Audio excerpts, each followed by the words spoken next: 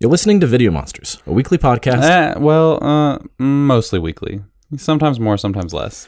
All right, fine. A mostly weekly podcast of Creatures Talking Features with your hosts Nathan Simmons and Eric Harris. Video Monsters is brought to you by the Chattanooga Film Festival and Central Cinema in Knoxville, Tennessee. Follow them on Facebook, Twitter, and Instagram, or online at chatfilmfest.org and centralcinema865.com. And links for each of these can also be found on our pages, so be sure to follow us at Video Monster Pod on Facebook, Twitter, and Instagram as well.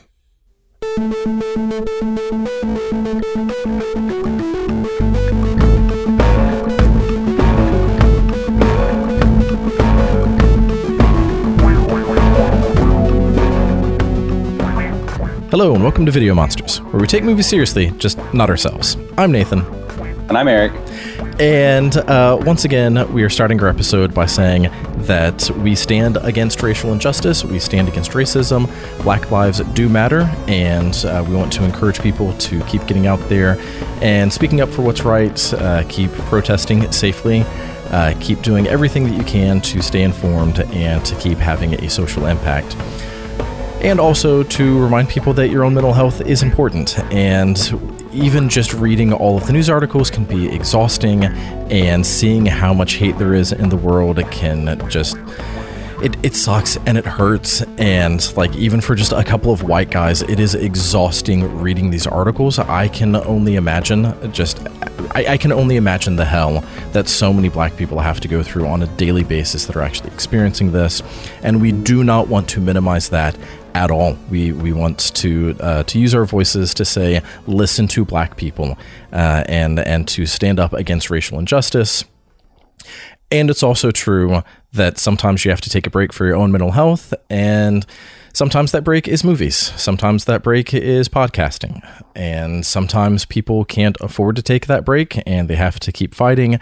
And for those people, we stand with you, and we offer as much encouragement and support as possible. For people who do need a break, that's part of what we're here for, is to talk about mindless movies. Yeah, absolutely. That's kind of how.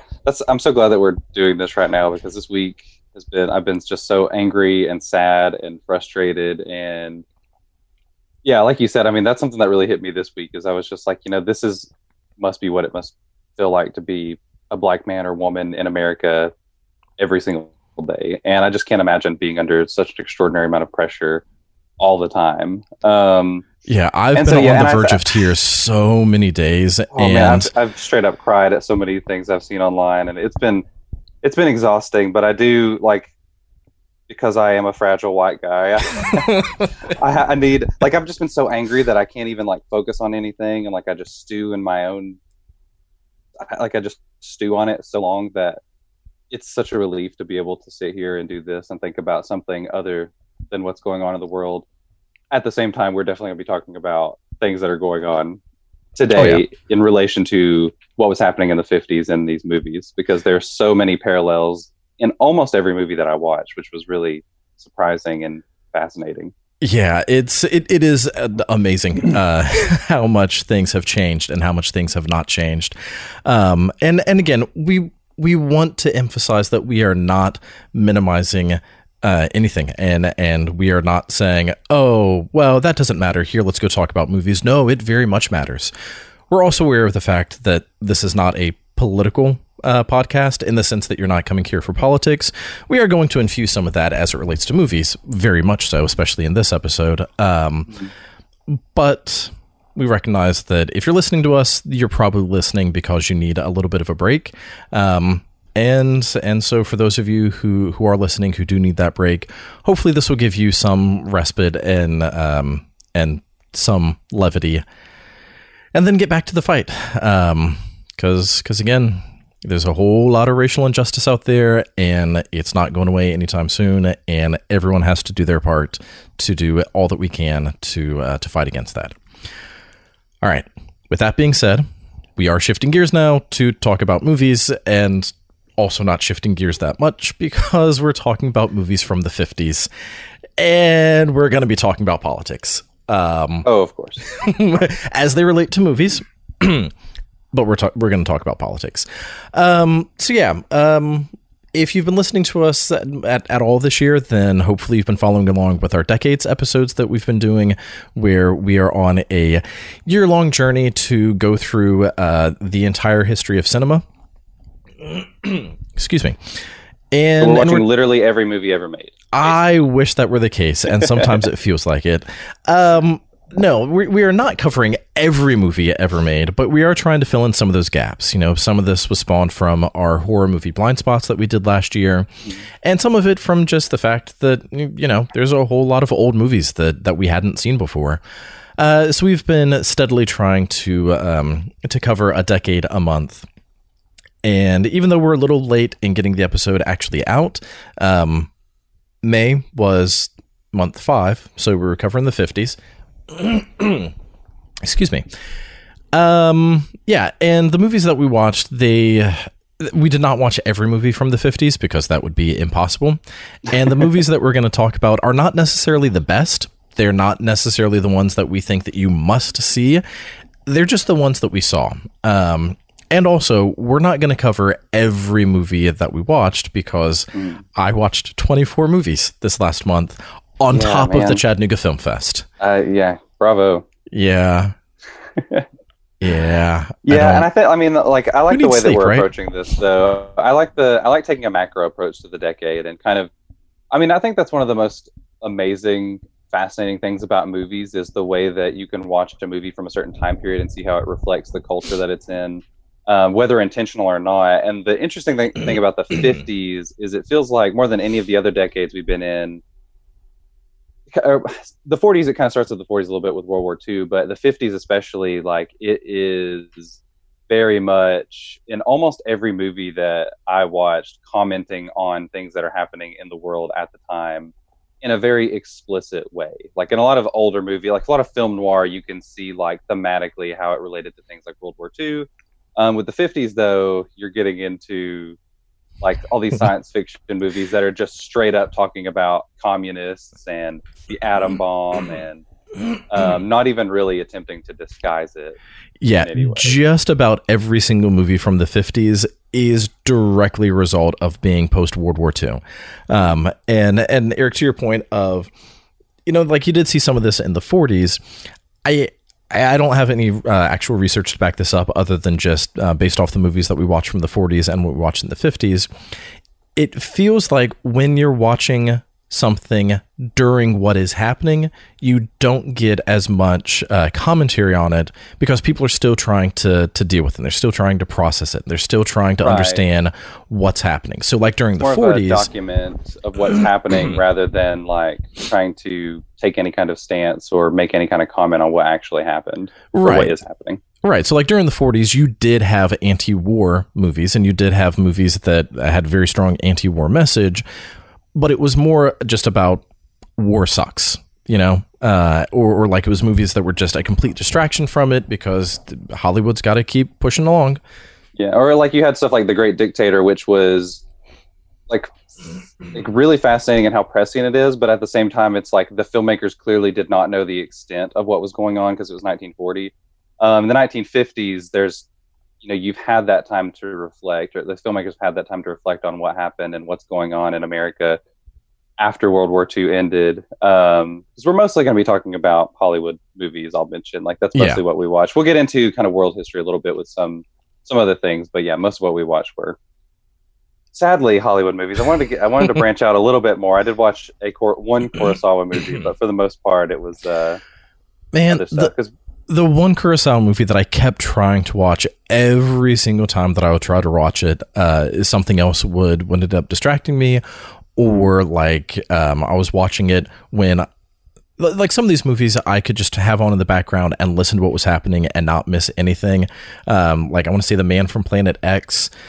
You know, like it was fine, but it was a movie that I honestly didn't really watch. I just kind of listened to it, and I don't feel like I missed anything. You know, I would glance up on occasion and like, oh yeah, that's happening. But with Kurosawa, like I had to watch it because, you know, obviously I was reading the subtitles, and so that one required a lot more attention. And if I tried to watch it too late at night, I was falling asleep, not because it was boring, but because reading makes me tired. So unfortunately, I did not get through a single Kurosawa movie, even though I kept trying to watch the same one like 10 times. Yeah, I watched Rashomon, which is an incredible movie that is so bleak, like so much bleaker than I was expecting it to be. And this is actually, like, I'm sad to say, this is my first Kurosawa movie I've ever seen, and still the only one so far. I was wanting to get through some more, but yeah, it's just an extraordinary film, and I can't wait to dig into some more of his filmography. Well, and that's also part of why we do this, like our entire horror movie blind spots, is to let people know, hey, it's okay if you've not seen everything. You know, like, we are huge movie buffs here. Like, we love movies in just about every shape and form. And I mean, like, I've got an entire wall of VHS because I don't care that it's an inferior quality. There's so much nostalgia tied with it. We love movies.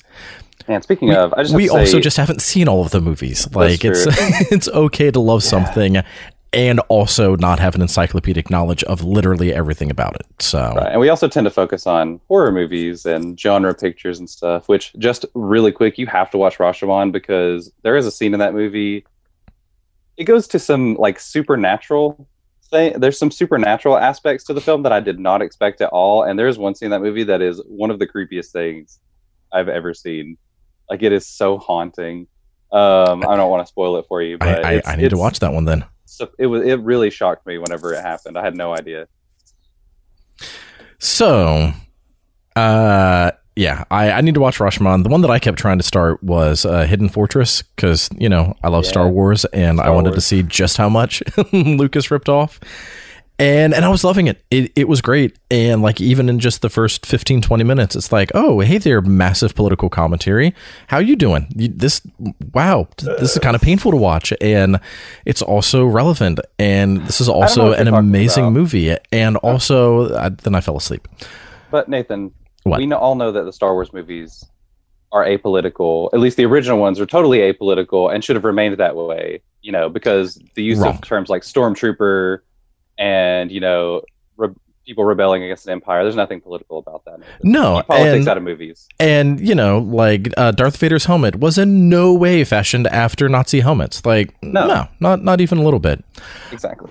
So, yeah, to the keep your politics out of movies, we've already mentioned that most of the ones that we're going to be talking about, of course, there's a lot of politics infused in them, and I know that there's a lot of people out there who just watch movies as a distraction, and that's fine. One of my friends, like, if it doesn't have lasers and like laser swords, then he doesn't want to see it because, like, lasers and robots. Yes, if it doesn't have that, then it's not a real movie, because movies should be distractions. He doesn't want to deal with real life, which is why he doesn't even like Jaws. I should say that this friend is not a movie person. This friend is I don't know. Listen, it's okay not to like Jaws. It's so funny. I'm wearing my Jaws t-shirt right now. No, it's not okay to not like Jaws. It is a perfect movie. Okay, but listen. We spent like 2 hours talking about how it's a perfect movie. I know, yeah. Man, can we just talk about Jaws some more? I think about Jaws like every day of my life. I feel like this is just such a perfect. It really is. Anyway, all right, let's get back on track though. So you know, people like my friend who only want to watch movies for distractions, and, you know, like, they don't like drama and stuff like that. That's fine. Having personal preference of the kinds of movies that you enjoy, totally fine. But the people out there who say that movies should not be political, it's like, but movies are political. Like, even these dumb giant monster movies from the 50s, like, are so blatantly anti-atomic weapons that, like, yeah, it doesn't matter if it's crappy stop motion giant scorpions cutting people in half. Like, the entire point of it is, look what America and look what the world is doing to itself with these atomic weapons. So yeah, it's fascinating too, because I do not like the movies should not be political. They absolutely should. It's fine if you don't enjoy that movie, but to say that they shouldn't be political, go back and watch more movies. It just kind of shows you the way that people read movies. There's some people who can watch something like Star Wars and they only see the laser swords and whatever. I'm going to just call them laser swords instead of lightsabers from now on. I think at one point he wanted to call them laser swords. So. Remember how pissed off people were that Luke Skywalker called a lightsaber a laser sword in The Last Jedi? Oh man, people were so mad about that. Anyway, you remember how people got super pissed off because it didn't fit perfectly with what they wanted it to be? Exactly. But what I think is really interesting, though, is that especially in the 1950s, these big budget, giant monster, escapist, very what's the word I'm looking for? Like spectacle kind of movies.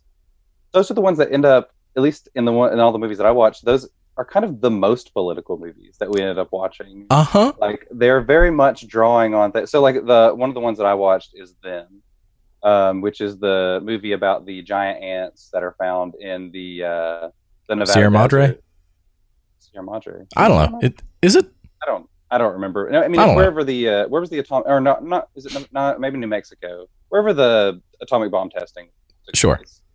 Yeah, I didn't write as many notes down, so I can't remember a lot of the details. But yeah, I mean, 0 notes down. This movie and that movie. It is a movie about giant ants attacking people. And in that regard, it is a hell of a lot of fun. And you can see the influences on things like Alien. There's a scene where they have to go into the ant's nest and they see that the ants have been laying eggs. And, you know, they talk about, like, honestly, it's truly terrifying, like, thinking about what would happen if ants really did grow to be this size, because there are so many of them, they're so strong, and they can fly off and populate in other areas, and that's kind of the big conflict in the movie. But yeah, like it works just on a very visceral kind of thrill level where they're shooting ants and fighting them and setting them on fire and all that shit. But what's amazing is like there's a scene in the movie where in Los Angeles they declare martial law and they implement a curfew. And everyone has to stay in their homes because these ants are out there, but they don't want to tell them exactly what's happening. Actually, no, I take that back. They do mention on TV that there are giant ants. I'm pretty sure at some point. Are there also giant uncles? Giant uncles. I couldn't resist. I'm sorry. It's okay. Except for the fact that I'm not sorry at all. I'm okay with that. I'm okay with that one. But what's fascinating is like when I first watched this at the beginning of the month, I was like, oh, they are telling people they have to stay in their homes and they can't come out. This is very similar to a pandemic. And now, with the way that the military kind of rushes in at the end of the movie, it's like, oh, this is totally relevant in a different way just by the end of this fucking month. Yep. By the end of the month of May in 2020, like it feels totally relevant in a totally different way. And I think that's what's interesting about a lot of these 50s movies is they are tackling, like in the 1950s, it is very much a kind of Red Scare topic, like it is about, it's about a foreign invader. And what's also really fun about a lot of these 50s movies is that nowadays, whenever you get movies where scientists are coming in and they're trying to figure out what's going on with some kind of monster or creature or whatever, a lot of times the scientists are like, no, we can't kill this creature. It's just an innocent ant. Like, what are we doing? What I love about in the 50s is that these scientists, in a lot of cases, are like, burn it now, burn it with fire. We need to destroy this now, or the entire human race is going to be wiped out. And it is so oddly refreshing, like how fun that is, despite the fact that at the time it is very much a like, ooh rah, we are Americans, we will destroy any enemy that stands in our way with extreme prejudice. Yeah, and like that's the thing. Like going back and watching some of these movies where the like military does sweep in, just okay, we must destroy this. Like part of me watching the movie from a purely yes, there's a giant monster trying to destroy us. It's like, yay, destroy the monster. But looking at it within the context of where we live currently, and even within the context of some of the other monster movies that we've seen, that are from the 50s, it's like, but you know what? The monster's not always wrong. And sometimes the going in with force is very much the wrong thing to do. And we're going to talk about that in just a minute with one of my all-time favorite movies ever. But before we get too much further into this, let me just take one step back and say, we already did mention that we're not going to talk about every movie that we saw because, again, between the two of us, we watched like 30 plus movies, I think. And just from the 50s, I think that I've seen, I think it was 44 was the count, at least from what I have logged on Letterboxd. So there's no way that we're going to cover everything that we saw or everything that we have seen before, but we are going to try to address these movies with some specific topics, and all of these topics pretty much deal with post-war political commentary. So you've got stuff like the Atomic Age and Red Scare. You've got stuff like Youth in Revolt, or Youth in Rebellion, or just finding their own independence. Which in and of itself leads to things like drive-ins and quote-unquote B movies. You also have movies competing with television, which you might say, well, how does that relate to being post-war? Well, it's because, TV is a lot more of the, all right, let's stay at home, let's keep this family unit. But then there's the business of Hollywood saying, oh, yeah, family units are great and all, but we still want money.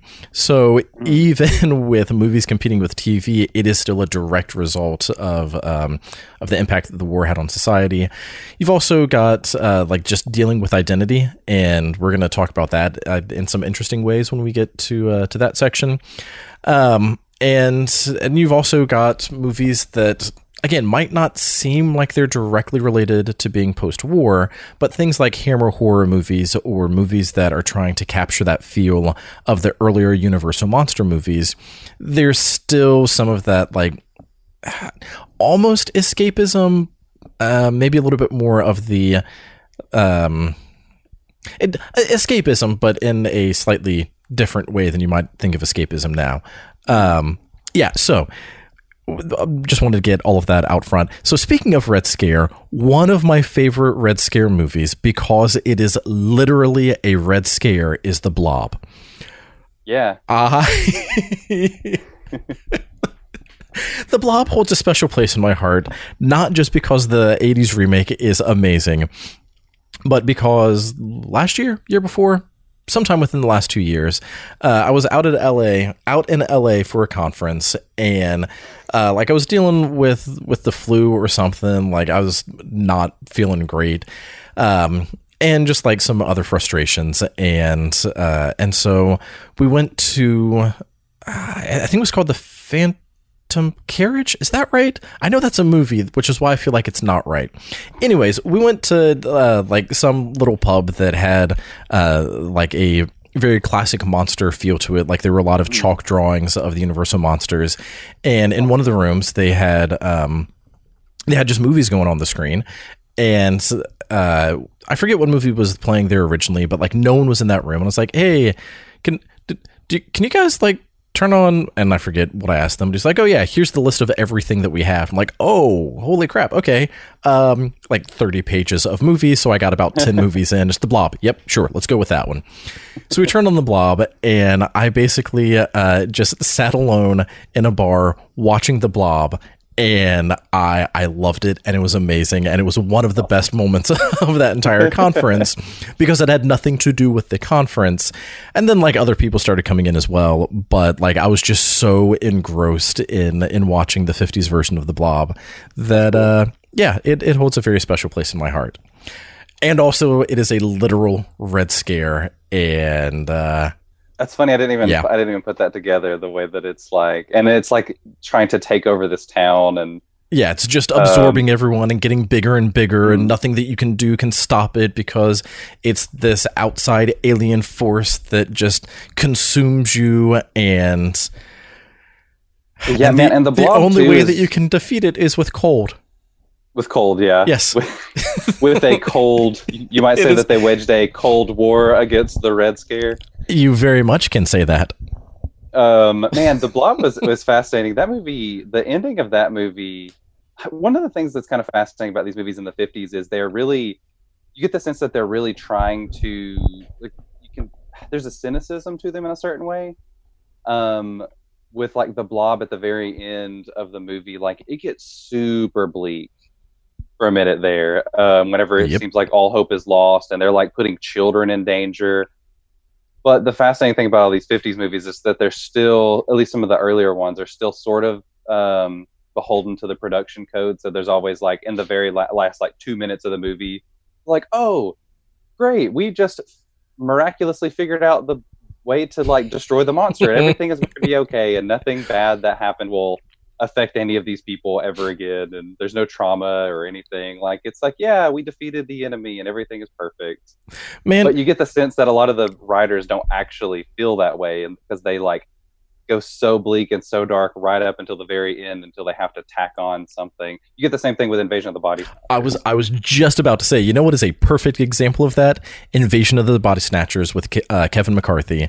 Yeah. This is the first time that I've ever seen it, and a lot of the movies from the 50s I hadn't seen before. I've seen the one from the 70s, and I love that movie, and the one from the 50s I feel like holds very, very close to it. Or I guess I should say the one from the 70s holds very close to the one from the 50s. I thought it was great. And at times it got super bleak. And like, there's, again, so much political commentary of, oh, if you just become one of us and stop having emotion, the world would be better. And yeah. Well, and it's also about an actual pandemic in a way. Like, it's these parasites that take people over, and it's interesting because it's different from the remake. In the remake, the pods are creating. It's kind of confusing. No, it's the same. It's the same. Well, like, it is an alien spore that comes from outer space and lands on American soil, right? And then these pods grow and they absorb. Bodies. Yeah, they create the bodies. And then, like, while the person is sleeping, the pod absorbs the life force of that person and becomes them. Like, it's confusing though, because there's a point where in the end somebody gets turned, but it doesn't seem like they're actually replaced by another body. It looks like they just fall asleep and they wake up and they're a pod person. That was what was kind of confusing about that movie. Okay, well, with as close as they were to the pod farm, that may be what it is. It could have been. It could have been that person was alone for a very brief period of time. Yeah, it could also have been that they were like, crap, we need this thing to happen plot wise, but there's no pods around. Whatever. Oh well, yeah, they're like, it's a monster movie, whatever. So I do want to say this, and this is gonna I don't want to say this, but the entire argument of if you don't have emotion, like, things are going to be easier, like, you don't have to deal with love, you don't have to blah blah blah blah blah, like, they make a compelling argument, because when you have emotions, you have things like anger and hate and fear. That being said, you also lose things like love and compassion and kindness and caring. And so, yeah, I've always found that plot point or that argument so fascinating with the if you don't have emotion, you don't have to deal with these things. There are no problems. Yeah, but then you don't have these things, and oh man, is it worth it? Like, whew, man. That's kind of like the whole human experience, and the whole thing about humanity is like there's one point in the movie where that they learn about what the pod people are doing, that they're trying to wipe out emotion, take over everyone because they want peace. And then there's the I can't think of her name, the female character in the film. What is her name in that movie? Anyway, there's a point where she's like, Dana Winter's character. She kind of like turns to Kevin McCarthy, and she's like, I don't want to live in a world without love or grief. Like, at one point she says grief. And I was like, oh, that's an interesting thing to say, because most people, like, that is the hardest thing about being a human, is losing someone and having grief. But that's one of those things that makes us uniquely human. And without strife and struggle, then you have no context for what is good in the world and what it means to be a good person. Yep. You become just a mindless drone or the mindless zombie, and I mean, once we start getting into zombie movies, then that's it's hit you over the head constantly, but it's still relevant. And Body Snatchers is interesting because it is very clearly an allegory for communism and how communists just want everyone to be the same, and they're trying to take over. And it's very much a piece of propaganda against communism and against the Russians. It's, very much a product of its time, but it's a film that is so universal in its themes that I feel like it will always be relevant no matter what's going on in the world. Like, there were parts of it where I was like, oh, this reminds me of the 2016 election, where it's like, I don't recognize my neighbors anymore because I can't believe the things that they are saying right now. Like, make seed pods great again, right? Yeah, well, it's just like even like people in my own family, I'm just sitting here like seeing the things that they're saying and the people that they're supporting and the platforms that they are completely okay with, like keeping immigrants out of this country and locking kids in cages. And it's like, you are a person who claims to be a Christian, who claims to love everyone, and yet you are not even like reserved about it in any way. Like, oh, I don't necessarily agree with this, but it's like, yeah, I am totally for this. We need to protect our own, America first, blah, blah, blah, all this stuff. And it's like, that is completely antithetical to everything that you have said my entire life and you've raised me to believe. Like, who are you? It's, well, and like there is a lot of psychology in the us versus them.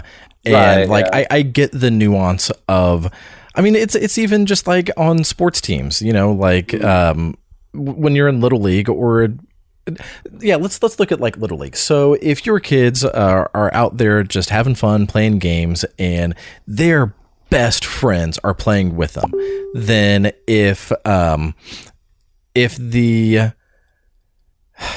kids divide up into two different teams and your kid's best friend is on a different team, like they're not going to be showing love during that game. Like they're going to be, you know, taunting them and like angry at them. And like, unfortunately, there is a lot of psychological reasons to understand why that happens, but it doesn't change the fact that it's not necessarily good. And there is some survival instinct in it, but there's a line in the movie where he's basically like, yeah, this is what humans do. We harden our hearts to protect ourselves. Yeah, God, I love that little dialogue where he's talking about this is what happens to every single one of us every single day.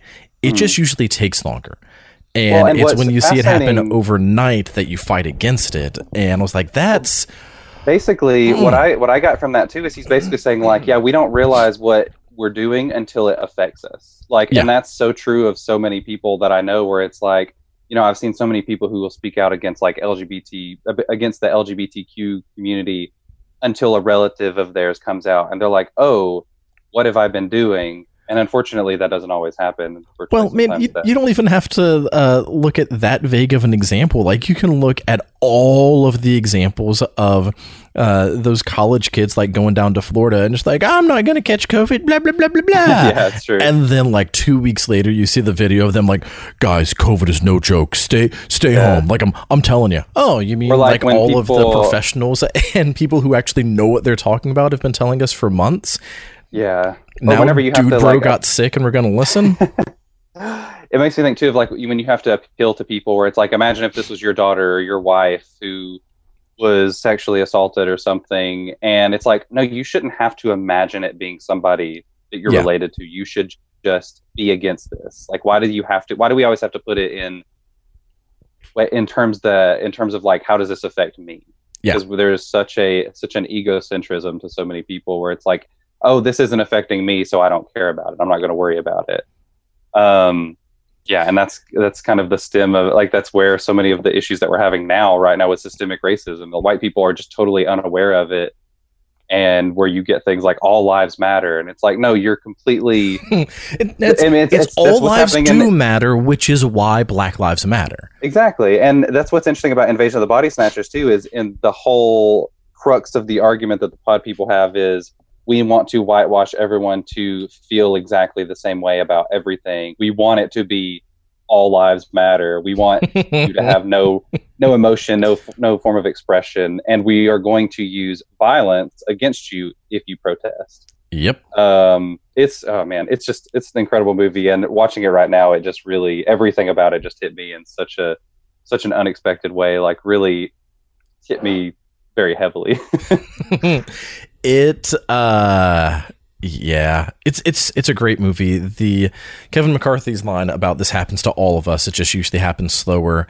Again, like, obviously that line was about war, and that line was about how, like, millions of people are going to die because of disease, but when millions of people die at once because of an atomic bomb, like, that, it hits you harder. And like, it makes sense in that context. But it also totally hit home with me with the, like, people are going to get hardened and they don't realize it unless it happens in front of their face. And like, to me, that, like you were saying, that line directly relates to systemic racism of so many people in America have grown up in the system that they don't see the impact that it has had on them. Yeah. But the people, primarily black people who do have to deal with this racism on a daily basis, they do see that happen immediately. They do have those immediate consequences, which is why they're fighting against it. Yeah. And, they have been peacefully protesting. Like, that's the thing that's driving me crazy is like white people see these riots. They're like, oh, what are you doing? How dare you do this? Like, you're destroying this property. You're just ruining your argument. And it's like, no, people are just fucking fed up. Yeah. Like, it's like, why can't you protest peacefully? You mean like taking a knee during the national anthem? No, that dude's a son of a bitch. Like, it's just... And it's it's crazy. We're getting maybe not too political, but it does relate to all of these things that were happening during the 50s. But in the 50s, when you deal with things like the Red Scare and anti-communism and all this other stuff, it was very easy to say the other, because it was an other country. You were fighting, these people are coming in and destroying our American way of life. Whereas currently, it's like, these are Americans that you are sending military out to fight against. And we might be getting a little political, but it matters. And I can't not talk about these movies without just getting into what's going on now. Like, it's just, feels like too much of a burden on my heart to not say some of these things. Now, I do want to say just really quickly, because I do feel like it's relevant, especially with Invasion of the Body Snatchers, and growing up in that system. Systemic racism is a thing, and to me it has to be a thing, because, let me explain what I mean by that. If systemic racism doesn't exist, then that means a lot of my friends and family and people that I love and work with are outright hateful racists. Yep. And that's harder for me to deal with, to say this person is an evil person because they have hate in their heart. And I don't think that that's true. Like, for me, it is, we have all grown up in a system of racism, and so many people don't see that. And so when they say things, because of the privilege that we have, that's why it's so important to recognize white privilege. Right. And so when they say some of the things that they say, they're not saying it out of hate, and they're not saying it out of an internalized racism. They're just reinforcing the system. And to me, like, that has to be in place, because, and when I say has to, I don't mean it will always and should always be there. I mean, that has to be the reason why so many people are doing what they're doing, because if it's not, then we're fucked. Because trying to change the hateful heart of a hateful person is not easy. It's breaking down, breaking it's not down, based in logic. It's just it's based in emotion, which is Body Snatchers. Again, there's relevance, but breaking down systems is possible, and restructuring those systems. And maybe it's just the like the movie nerd in me that has watched a whole lot of dystopian movies, but like, how do you have a happy ending in a dystopian movie? It's a single person taking down, like, a single person in the system, which then wipes down the entire system, which has been blinding everyone else. It's not, the entire world is evil and we have to destroy the world. It's no, they're blinded by the system. And again, whether or not that's realistic, I don't know, but to me, fighting against a system means that there is still hope for people. It's why the ending of Invasion of the Body Snatchers rings so false, because it's like nobody believes anything that he's saying until they hear one little thing and they're like, oh, okay, we're gonna fix this now. And it's like, that's one thing that I love about the 70s remake of it. Yeah, the 70s remake goes full on, like, this is how it is, and this is why it's important for us to recognize the problem, because in the original one, it's like, oh, it's a problem, but we will solve it. We will figure it out. And to a certain degree, I like the optimism of that, but it is presented in such simplistic terms that it rings false. Well, I mean, even when Kevin McCarthy it definitely feels like it's something that is just a product. Yeah, so even like when Kevin McCarthy is in his greenhouse and destroying those pods, like you get that moment of hesitation before he stabs them, because even though he knows it's not a real person, there's still that piece of like, it still, to me at least, came across as he felt like he was killing someone that he loved, even though he was only destroying a shell that was eventually going to overtake them. And so, like, even in Invasion of the Body Snatchers, you have the, I'm not going to attack this person, even though they are no longer themselves, and even though they have been overtaken by this ideology that is going to destroy the world, I still can't kill them. We have to take down the system. And I love that moment too, because he's like, he walks up to, because he looks at the shell of Dana Winter's character, Becky, I think is her name, and he kind of stops, and then he goes over and he attacks like his own shell first. Like he does it to himself. He can harm himself before he can harm the other person. And sometimes it feels that way, where it's like, I am so hesitant to engage in any kind of political conversation with my family members sometime, because I'm afraid that I'm going to damage that relationship in some ways. And I'm more willing to, and like, even though it burns me up inside to not say anything sometimes, I'm like, you know what, I have to do this because I need to maintain this connection. I don't want to hurt this person. Yeah, so I mean, two things related to that, and then we will get back to movies. One of the memes going around is, I'd rather offend my white friends than bury my black ones. And it's like, that's kind of where I'm at this point in my life. Like after these past few weeks, like I'm done being silent, and I'm sick of like sitting here and listening to my family members spew ignorant bullshit. Yep. So the other thing, and then I promise we're getting back to movies. Yeah, but we'll get back. So many of the movies that we're talking about are relevant to this. There have been a few times that, you know, like I've seen friends post something about like, oh, this is sure making it easy to clear out my friends list. And like, I get it. And I know that I'm probably going to lose friendships over some of the things that I'm saying in support of Black Lives Matter.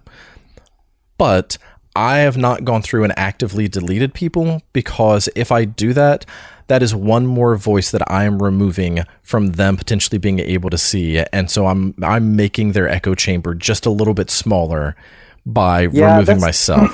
And that's how I feel about it too. Like, I hate this whole, like, I feel like silencing other people is the same as like whenever people are like, oh, if you don't like this country, then leave. Yeah. It's like, no, I don't want to leave because I don't run away from my problems. That is why we have so many problems, because we don't talk about it. We don't engage with each other. That is one of the biggest issues in this country, especially like social media and stuff, is that we all live in our bubbles, and we all get our news from specifically curated things that agree with us, and that we engage in conversation via text, and we remove and via memes and stuff, and we remove so much of the nuance from reality. And that's why we struggle to understand one another so much. And it's, So I feel like this is actually a really great segue to talk about, and there's a ton of other like Atomic Age and Red Scare movies, and once we get through all of our topics, we'll go back and potentially list some of the other ones. But in terms of staying, is the ultimate Red Scare movie that really works on every level. No, I'm still going with The Blob, because it is a literal Red Scare. I mean, sure, but The Blob doesn't tackle all this thorny subject matter and as much thoughtful. The Blob is much more of a... It does, but it does it in a different way. The Blob is literally absorbing people, but it's a much more obvious that is the enemy, rather than, no, they're still themselves. They've just lost all emotion. So, okay, fine. Invasion of the Body Snatchers is better. Yeah, and God, there are a lot of movies that I watched that all dealt with some of those atomic scare, but to make sure that we do at least get through more than just one topic, we're going to keep going through some of these, and then if we have a chance, we'll come back and list off some of the other movies. Did you watch The Thing from Another World? I don't... Maybe? The one that The Thing remake is... Oh, no. I'm thinking of a different movie that I watched. Yeah. No, sadly, I did not watch The Thing from Another... Is it From Another World or From Another Planet? The Thing from Another World. Yeah. Unfortunately, I did not have a chance to see that one. Yeah, God, there are a lot of movies. Pretty much any giant monster movie is dealing with. Okay, no, Godzilla. Yes, I was going to say we have to talk about this one before we can move on to that next topic. We cannot move on without talking about Godzilla. It is one of the first giant monster movies. Yeah, there were monsters before, but this is one of the first. Like the atomic age has created this monstrosity. This is on us. And if you have never seen the original Gojira, it is powerful and it is such an amazing movie. Yeah, sure. Haunting. We did a whole episode about this one. So people who, if you want to hear more of our thoughts on this, then you can go back and check out that episode. It was like last October, I think, that we did. Yeah, it was one of the first ones that we did in our Blind Spots month. Blind Spots, yeah. But yeah, Gojira is such an amazing movie, and there's a little bit of, kind of rubber monstery look to it, but for me at least, I'm so captivated in the story and the emotions of the characters that even when it's very obviously a rubber monster, I don't care. And eventually we are going to do a series on Godzilla because I do think that it's fascinating that Godzilla has turned from this monster is the result of an atomic weapon being dropped on us, and the attack that we suffered, we are continuing to deal with because of these horrible weapons that destroy countless of millions of people. And again, we are continuing to suffer with the effects of it. I think it's fascinating that it went from that to our buddy Godzilla over there destroying the monsters. Like, but it's fascinating too because that change happened almost immediately with the American version of the original film, where they spliced in, or they shot additional footage with who's Raymond Burr. Raymond Burr. Raymond Burr, yeah. Yeah. They shot additional footage and to Americanize this thing, like the way that we appropriated this film that is very much about Japan dealing with the fallout of literal nuclear fallout. That almost feels insensitive to say it that way, but I didn't intend it that way. But no, it is an amazing, powerful movie that shows the deadly impact of nuclear fallout, and most American audiences needed it white-splained by Perry Mason to care. And it's like, why? No, it was already such a great movie. Nothing against Raymond Burr. Like, I grew up watching Perry Mason. He's great, but it's still just like, yeah, it's weird. Godzilla is it is an essential movie. Like, it is one. Absolutely. And again, the original Gojira, if you have never seen it, you need to. There's a reason why it's in the Criterion Collection. Man. It is not just a fun little monster movie. It is an important film that, again, kind of ranks up there as one of the greatest, most essential movies ever made. It is followed very closely by the 98 Godzilla by Roland Emmerich. I cannot believe I didn't see this coming. Did you just talk about Godzilla to make that joke for that punchline? No, because Gojira is legitimately one of the best movies ever made. Yeah. Emmerich's Godzilla is a fun giant monster movie, and when we do our Godzilla series, I'll go on another rant about how it's actually a really good Godzilla movie. It's probably better than some of the other ones. It's great. I haven't seen it since 1998, so. And actually, I didn't even see it in 1998 either, as we've talked about on this podcast before. I fell asleep. It's a good movie. All right, so the thing that was transitioning before, we were like, oh, of course we have to talk about Godzilla. With some of the rebelling against the Red Scare and with some of the, finding our own independence, then you also get a lot of those youth and revolt movies. You get a lot of rebellion. You get some of those motorcycle gangs. You get the teenage movies, and you see them in kind of two forms. You get the beach surf movies. Of, you can't tell me what to do because I don't care about anything. I'm just going to go have fun and surf the waves. And you get you can't tell me what to do because the world sucks and everything is miserable and you're only part of the problem. And I think that it's fascinating that people who love beach movies, who might not like some of the more, dramatic teen movies, don't realize that they're pretty much saying the exact same thing, but just a different take. Pretty much the exact same thing that we started with of, are you going to address these concerns that you're seeing, or are you going to just run away from them and have some escapism and pretend they don't really exist? And to me, two of the best youth and revolt movies, or at least, teen rebellion dealing with angst and parents who don't understand and all this other stuff, is Rebel Without a Cause and The Wild One. Mm-hmm. No, for sure. Two great movies, two drastically different movies. And fascinating. I watched Rebel Without a Cause first, for the first time this month. And Rebel Without a Cause, I expected to be a lot more like The Wild One. The Wild One is the movie that I expected Rebel Without a Cause to be. And in fact, I think Rebel Without a Cause might actually be a more fitting title for The Wild One, because there's that line where they're like, Black Rebel Motorcycle Club, what are you rebelling against? And what do you got? And I was like, what you got? Yeah.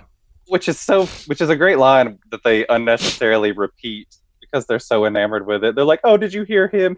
I asked him this, and he said this. Ha ha ha!" And I'm like, "Oh my god, why did you say that again? That's so stupid." Anyway, don't you know people like that though? Like, haven't you ever been somewhere where you say something mildly amusing, and then someone else walks in like, "Oh, dude, tell him that joke that you just told." And it's like, it's not funny now. Examples of that on this podcast. So. I don't know what you're talking about. So let's talk about Godzilla. But yeah, Rebel Without a Cause, I was kind of shocked by how serious this movie is. Like, it is a hard-hitting drama about James Dean. Like, I was expecting him to be more of the Marlon Brando, because, I mean, like, James Dean is kind of like the picture of, like, what everybody wanted to be. Well, all the teens wanted to be in the 50s. He was like... He was the cool guy. He made black leather jackets popular. Yeah, or red leather jackets, really, I guess. Was it red? Leather jacket? Or maybe it's... Well, in Rebel Without a Cause, at least. Yeah, his is red. Pretty sure Marlon Brando's was just a straight-up black jacket. Yeah, I expected a lot of, like, posturing and him, like, kind of coming into the town, the new kid who kind of, like, is a rebel, and all the girls are kind of, like, attracted to the sense of freedom they get with him. But that is not this movie at all. He is absolutely an outsider. He is, like, more like the new kid in school who is bullied by those people. Yep. And like his rebellion. Oh, go ahead. No, I was just gonna say, like, he's rebelling, but like, it's rebelling out of pain, and it's not that he's actively doing things to cause harm to others. It's more of a, you don't understand what I'm going through. Stop trying to sound like you do when you obviously don't. Yeah, and like, so you obviously, I'm going to say this making a judgment, have never seen the "you're tearing me apart" line before this movie. Well, no, I saw it in The Room. You're tearing me apart, Lisa. It's so funny because this movie is totally a huge influence on The Room, which I kind of knew about ahead of time because Tommy Wiseau loves James Dean. That's his favorite actor. And he loves Marlon Brando, too. But, like, the character of the main kid, what's the kid's name who, like, latches on to James Dean's character, to Jim Stark? He has Plato. The character of Plato is totally Denny in The Room, which is fascinating. But anyway, we're not talking about The Room. Yeah, like, this is an incredibly emotional movie. And what's fascinating about it is, like, it is not a very simple, like, oh, his parents don't care about him. He is abandoned by society. Like, the fascinating thing is that his parents do care about him. They just don't know how to communicate with him. And they often try to use their wealth to make problems go away rather than actually talking about it. But then when they try to talk to him about his problems, they are condescending without realizing it, and that just causes him to rebel against them even more. And it just comes from this total lack of understanding, despite the fact that they deeply seem like they want to, at least his dad, on a certain level, and he just doesn't get it. So while we're talking about the family, I just want to mention this, that I feel like the representation of family in Rebel Without a Cause is probably a much more accurate representation of, like, parents don't always follow strict gender roles, and sometimes you are going to have a a parent who's very well-meaning, but just maybe doesn't really know how to address things, and like neither of his parents really know how to talk to him, and a lot of the angst that James Dean is experiencing is because one of his parents is very strict and like just tries to throw money at the problem, and the other parent is much more not reserved, but just almost ill-equipped maybe to know what to do. He doesn't like confrontation. His dad basically refuses to confront his wife about any issues or anything. Like he just lets her run all over him. And I wonder how much of that was like an intentional trying to reinforce gender roles of, look, you see what's going to happen if you don't have a strong male figure in the house? Like you're going to turn into this angsty rebel. And watching the movie, I enjoyed how things were presented, and I enjoyed the fact that it didn't look the same as what you've seen in other movies in terms of like the strong knows best father.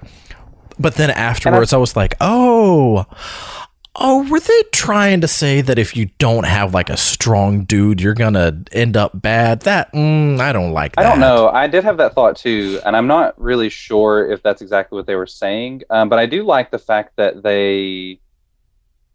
I mean, this is the 50s. This is the whole, like when people talk about nowadays, when people talk about making America great again, I think in their mind they're thinking of like. I think they're thinking of suddenly when they talk about Make America Great Again. Exactly. Yeah, they're thinking about a version of the 50s that didn't actually exist. Like the Leave It to Beaver version of America.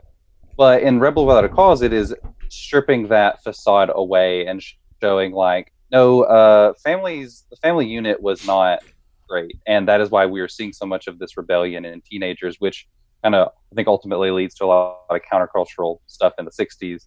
Well, I mean, even with the entire thing with Plato, where he was like he was viewing James Dean as his dad, and viewing he had no was it Debbie Reynolds as his mom, and yeah, like it is a very weird dynamic that they show, because on the one hand, without any sort of parental figures, you are going to be a little bit more lost there without having someone to look up to. There is a lot more confusion in what to do or how to respond to things. I didn't love the fact that the only minority in the movie was presented as not having a family at all. And I didn't...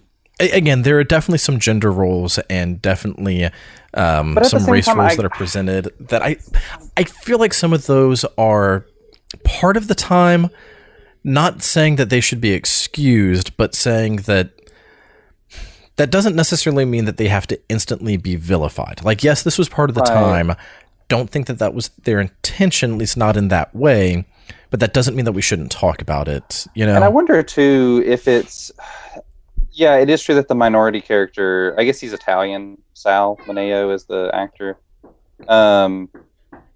He is very... Like, the movie opens with him, like, you learn that he's taken his...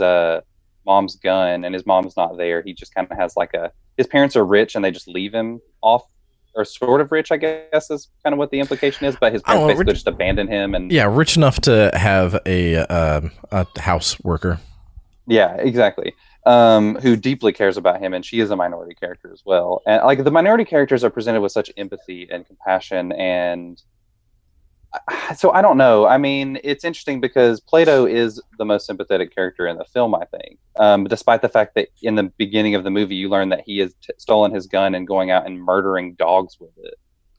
And that was like the amount of like darkness in this movie was legitimately shocking to me, because it was made in 1955. And the fact that it opens with James Dean like being drunk on the sidewalk and getting arrested. And oh man, let me just say, from a filmmaking standpoint, I love the fact that what's going on while the credits are rolling is relevant information rather than just like rolling over a blank screen. And God, I love this movie. I love how it starts out, and oh God, it's And the other thing too is, because I was expecting something a little bit more like The Wild One, I was surprised that right from the get-go, James Dean is an incredibly emotional figure. Like I expect him to be much more of like I'm a cool dude. I'm going to be closed off emotionally, and you know the women are going to fall for me despite the fact that I'm an asshole. And that's not it at all. Like, he's a very sensitive figure while also trying to stand up for, like, he is what I actually picture when I think of what real masculinity is. In a certain,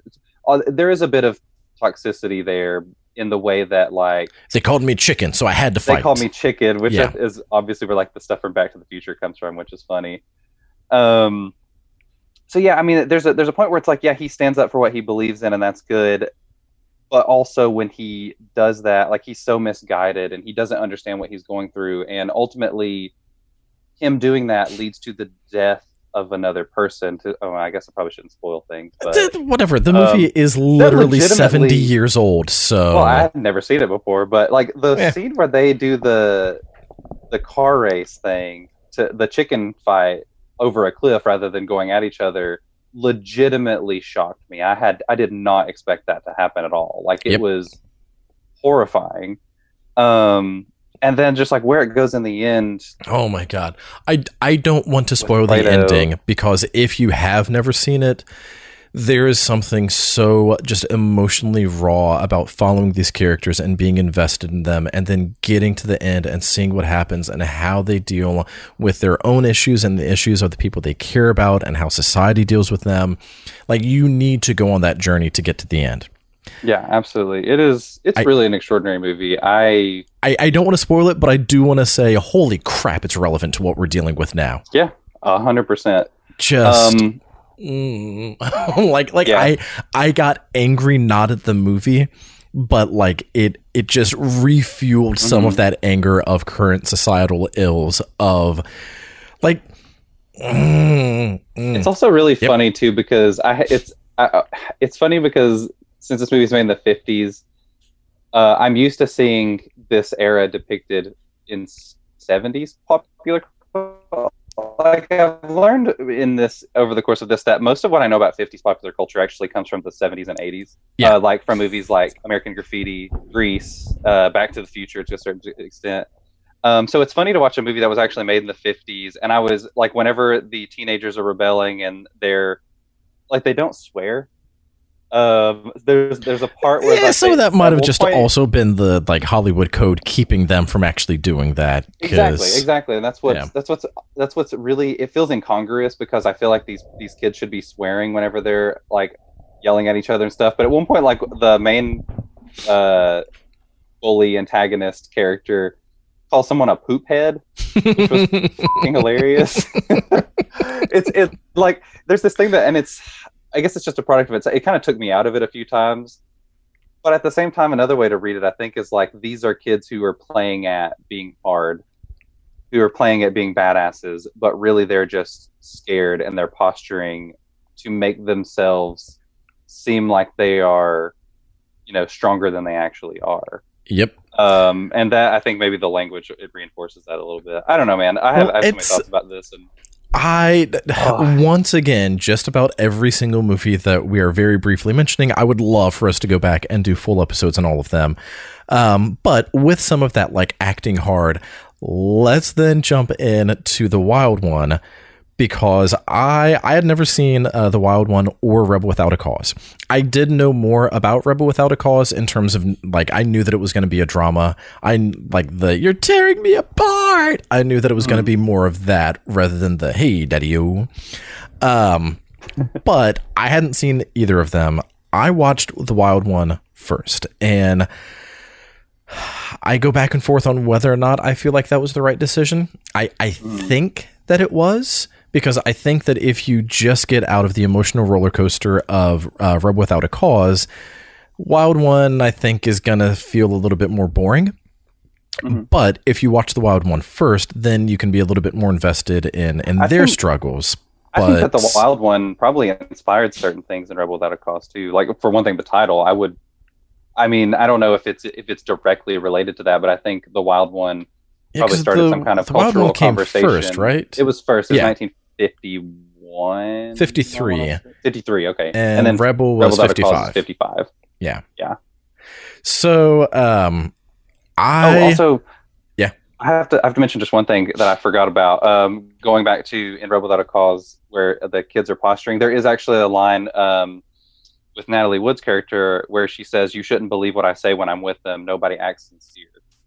To kind of go back to like, we are just pretending to be other people when we're around our peers. And then we'll kind of segue that into the Wild One, because there's a lot of that going on. Oh, God, I love the Wild One. I don't want to say that I love one more than the other, because I love them both equally for very different reasons. But I wasn't expecting the Wild One to have as much drama as it did. Like, I was expecting it to be more of, just like a rough and tumble motorcycle gang. I wasn't expecting just about every single thing that Marlon Brando said to be like, you know what, I get it.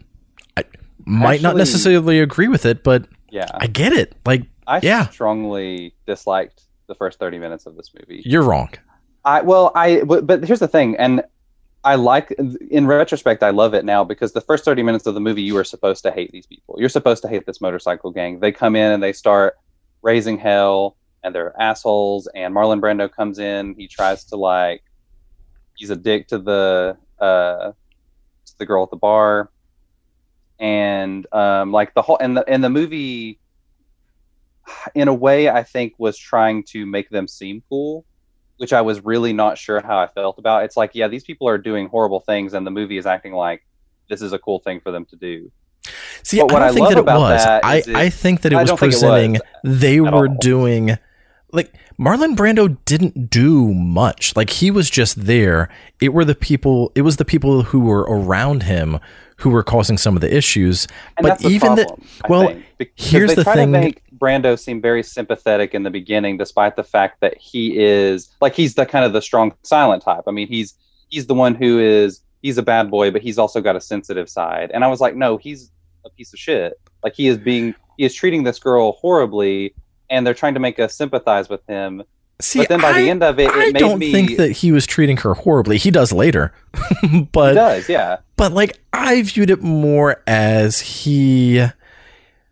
everything that he was doing was through the lens of his own pain and struggle. And one of the things that I did love, and again, so freaking relevant to where we're at currently, the motorcycle gang might have been kind of dickish, and they might have been, a little bit of hooligans.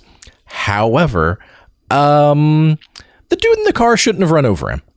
And absolutely, yeah. So, even when the motorcycle gang is doing things that are maybe not great, I don't feel like they deserved as much of what happened to them as what actually did. Mm-hmm. And the things that were happening to them is what was causing them to get ramped up even more.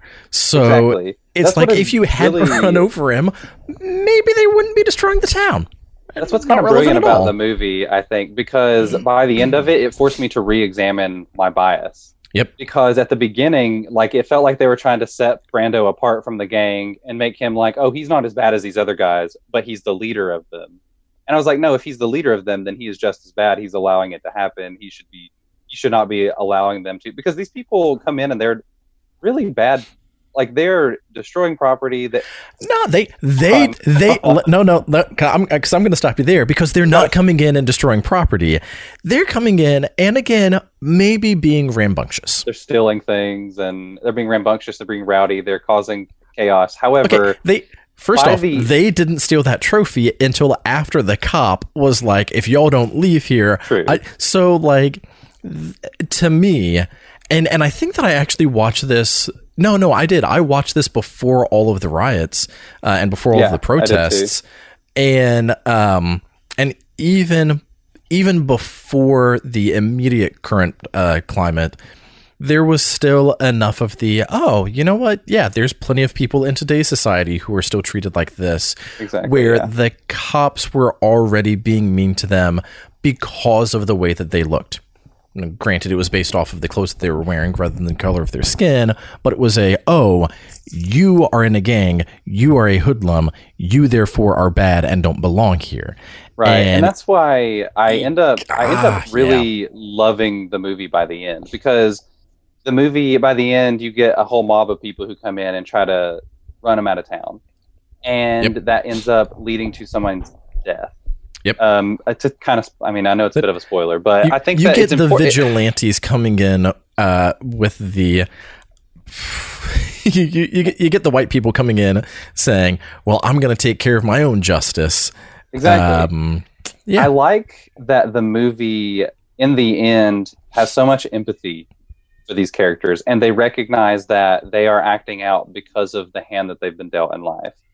And it, like I said, it forced me to re-examine my own bias. And it was like, yeah, I am being one of these shitty people. I am being one of those people who says, oh, well, why do they have to riot? Why do they have to act out? Blah, blah, blah. Yeah. I was that person at the beginning of the movie. And by the end, especially for something made in the 50s, the amount of empathy they show him, while also not entirely letting Strabler off the hook, letting Marlon Brando's character off the hook. Like, it's like, yes, a man was killed, and your behavior in part is responsible for that. However, everything else that was going on in this community also led to that, and the way that we reacted to you was not appropriate. And Yep. I love the mutual understanding they have, and where he's like, I hope I don't regret this, but I'm going to let you go. And I hate that I'm spoiling this, but at the same time, I have to talk about this because it informs so much of what I love about this movie. Yeah. Is that, like, was it, in the end, did they make the right decision? Was it a good idea to let him go and let him go back out into the world? And I think that the thing is, like, it may have been the right decision, it may not have been the right decision, but the fact that they showed him compassion, empathy, absolutely could have changed his life. And it kind of gets into what is justice, and should we lock people up whenever they commit crimes, or do we need to address the underlying cause? And this movie, I think, is arguing that there's an underlying cause that so often goes unaddressed.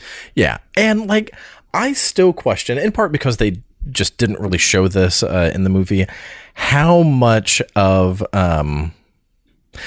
there wasn't really much of the, like, gang acting out on the town until like after the town started acting out on them. So Exactly, like yeah. they were perfectly they escalated fine. The situation. Yeah, they were perfectly fine to just be in the bar, just getting drunk, and like as far as I know, they were paying for it because surely the owner wouldn't have kept serving them that much if he wasn't getting paid at least somewhat as they were going through. And so I feel like the bikers weren't even really doing anything, even when They were rowdy for sure. yeah, I mean, they were like rowdy, but even when Marlon Brando was fighting Lee Marvin in the street, which, by the way, I love the fact that he is in this movie. Lee Oh my Marvin God. that was the other thing. In the beginning, I was kind of bored with Brando's character, and also I have a hard time buying Marlon Brando as a badass because of his voice. Like, he has such a No, man, I dug it. voice. I love it.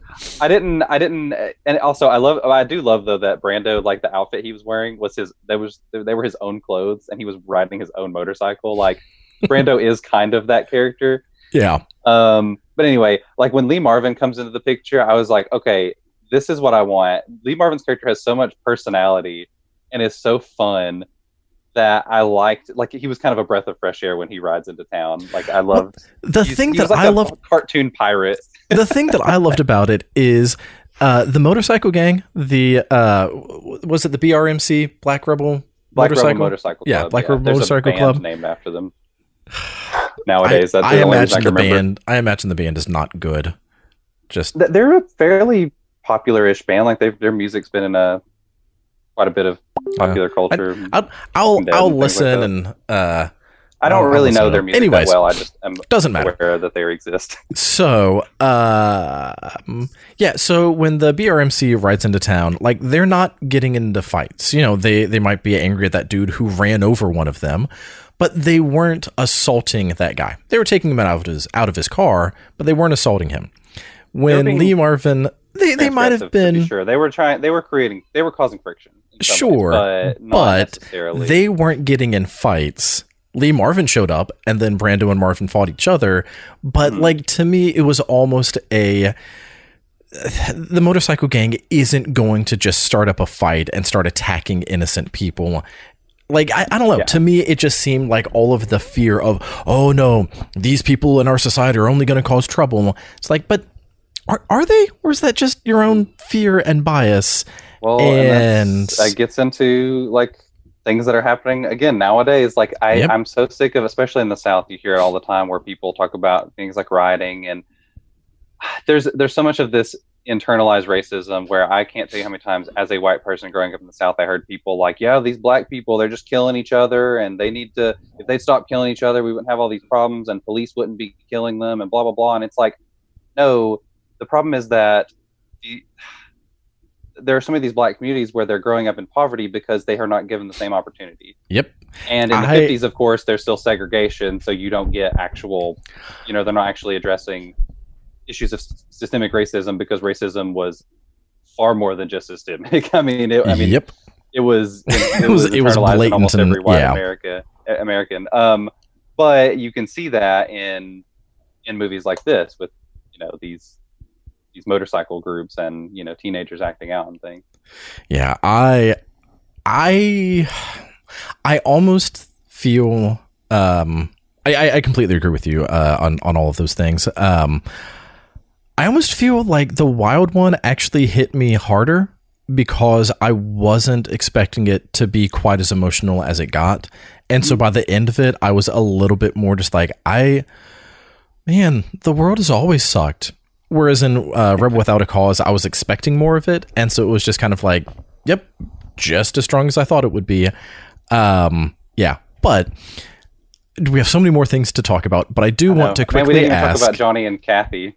Well, when he abducts her, and he comes to the rescue to rescue her from his own gang, and the way that she responds is, it's like he assaults her, like he straight up assaults her. Oh, sure. And like I'm not saying that he is a perfect character.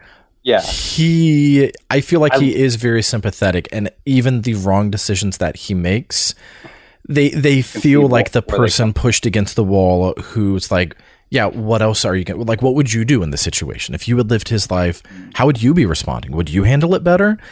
And even though he's not perfect, but God, I love him. Between Kathy and him in the park is fascinating too, because she's like it almost seems like they're trying to set up a romance between them. And what you like by the end of it, she's like, no, I don't love him, despite the fact that she was so enamored of him and wanted to help him. But I think she recognized, like, she was attracted to the sense of freedom that he has and the way that he... Yeah, she was dealing with her own rebellion. Right, she was dealing with her own rebellion, and she was attracted to that, and that's what ultimately wanted her to help him, because she understood why he behaved the way that he did. And she was like, yeah, I'm not afraid of you, but you're afraid of me. You're afraid of commitment and being... or, like, just the implications of what, like, an actual relationship could be or something. I don't know. It's fascinating. It's also one of those movies that takes place all in one day, which I love. Yeah. It's almost like a hangout movie. God, so in our notes of things that we were going to discuss, one of the things that we had on there was James Dean versus Marlon Brando, which I really want us to talk about, but there's also a few more things that I do want us to get through. Yeah. So, the answer is James Dean. Well, see, here's the thing. That's all you need to say. No. I feel like... At least in terms of... I wanted to watch On the Waterfront, too. I wanted to watch more Brando movies because I feel like I didn't get a good gauge of... I don't know. His performance in this movie was so... Well, the question is very specifically Rebel Without a Cause versus Wild One, which, again, like we kind of touched on. So my answer on James Dean or Marlon Brando is... I feel like Rebel Without a Cause is a prequel to The Wild One. So it's hard for me to say one or the other because I feel like they're taking place at two very different points. So well, you can James imagine, Dean... Well, you can imagine like before I'm sorry, I keep interrupting you. Oh, no, you're fine. I'm just saying you can imagine if Johnny Strabler, Marlon Brando's character, before he rode into town, you can imagine that Rebel Without a Cause is something that could have actually happened in his past that caused him to weigh. Yeah, like that's the thing is James Dean in Rebel Without a Cause is dealing with all of the like not knowing how to respond to things and growing up in a family that he doesn't get as much support as what he's looking for and not knowing. Like he tries going to the cops to do what's right and they just completely ignore him. And so like he's trying so hard to do what's right, to bring right to the world, and then the world still turns on him. And I could very, very easily see him being like, all right, well, fine. If the world's going to turn on me over and over and over again, I guess it's time that I turn on the world. And then absolutely. Being that more of just that cool guy, just shut down, not really caring about people, but still very deeply caring. I mean, the entire reason that like Brando got so the entire reason that he was fighting against people was whenever they did anything involving taking away that trophy that his friends stole for him. And I love too that it's a second place trophy. And it's not even a first place trophy, it's a second place trophy. And it's like, oh man, that is so like he doesn't even like it's just showing you his end in life. And like the reasoning is, the first place trophy was too big to steal, but it's like, no, he is fighting just to be second at best. And I love the symbolism. Man, I love it. Rebel Without a Cause might be a better movie, but I think that I like The Wild One more. The Wild One's definitely got a scrappier kind of energy to it. And again, like it does hit you in a very surprising way by the end, where Rebel Without a Cause kind of announces what it is right up front. Yeah. So, God, we always try to take on too much. So speaking of people trying to rebel, and not even necessarily rebel, but just find their own independence. The 50s is when you do start seeing a lot more of just like those drive-in theaters and those B movies and, like kids just going out for a good time. I don't know what kids did in the 40s. But like it feels like in the 50s you start having a sense. They were off to war. They were in I guess war. You mean yes. I don't know what they did for fun. Those 18-year-old kids being slaughtered in Europe and like it feels like civic. It feels like in the 50s you start getting a sense of you start getting more like teen protagonists. You start getting more of like the teen movies where you're following a bunch of kids on vacation, or like the first one that I watched this month leading up to the 50s technically wasn't released until the 60s, but on the DVD multi-pack that it's in, it was made in the 50s. So I was going based off of what the DVD said, not what Letterboxd said, but it was the oh crap, no, it's not even showing up because it was in the 60s. Yeah, so let me scroll down so I can find it. It was it was something. I've got a whole lot of them that I've got to scroll through. Just a second. But it was a bunch of kids. Oh, Bloodlust. Bloodlust, yeah. According to IMDb, it came out in 1961, but it was made back in the 1950s. Two couples are on a boating trip when they come across an uncharted island. The four investigate and find themselves in the clutches of Dr. Albert Below, whose hobby is hunting both animals and humans. The group tries to escape, only to be thwarted by Dr. Below and his henchmen. So it has a little bit of The Most Dangerous Game plot-wise, but it's like a bunch of college kids. Well, people playing college kids. They look like they were about 40. But you start getting more of we're following teens and college kids who are getting into these perilous situations and they have to fight their way out. And I feel like that was so indicative of kids coming back from war. And it's like, there were 16-year-old kids dying for our freedom and dying for the freedom of the world. And they don't know how to deal with that. And so I've never really thought about that until literally just now, that I wonder if that's part of why so many horror movies have teens as their protagonists. It's obviously some of the TNA, but I wonder if some of it is also like showing that teens are dealing with a lot more of the horrors of the world because they are trying to struggle on how to deal with them. Once you're an adult, you've been through that. Mm-hmm. But and they're so often dismissed. I mean, parents, and it's interesting too, because parents, when a lot of times I feel like when you're dismissing your child's concerns, it's like, oh yeah, well, I'm an adult and my concerns are so much bigger than, what your high school Eric, crush thing. All concerns matter. Yeah. But like it's interesting because like there's like in Rebel Without a Cause there's a scene where it's like, oh Jim, in 10 years you're gonna look back at yourself and laugh, and it's like that is the wrong thing to say to a teenager, because yes, in the grand scheme of things, the things that they're worrying about may seem trivial to an adult because you've already been through it, like you said. But for a teenager, they don't know any better, and it's like that is their world. That is their your high school crush is the only person you've ever loved, or.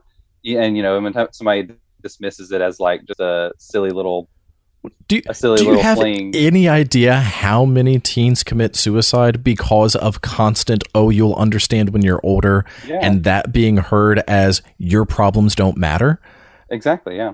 And yeah, like I do wonder if that's part of what shaped the current trend of teens and horror movies, because like before the 50s you have things like Dracula and Frankenstein, and Well, people it's don't like, believe teenagers too when they well, say yeah, that and there's a obviously threat. they Like, don't oh, believe there's a blob in teenagers, town, but and it's like, okay, 30-year-old teenager Steve McQueen.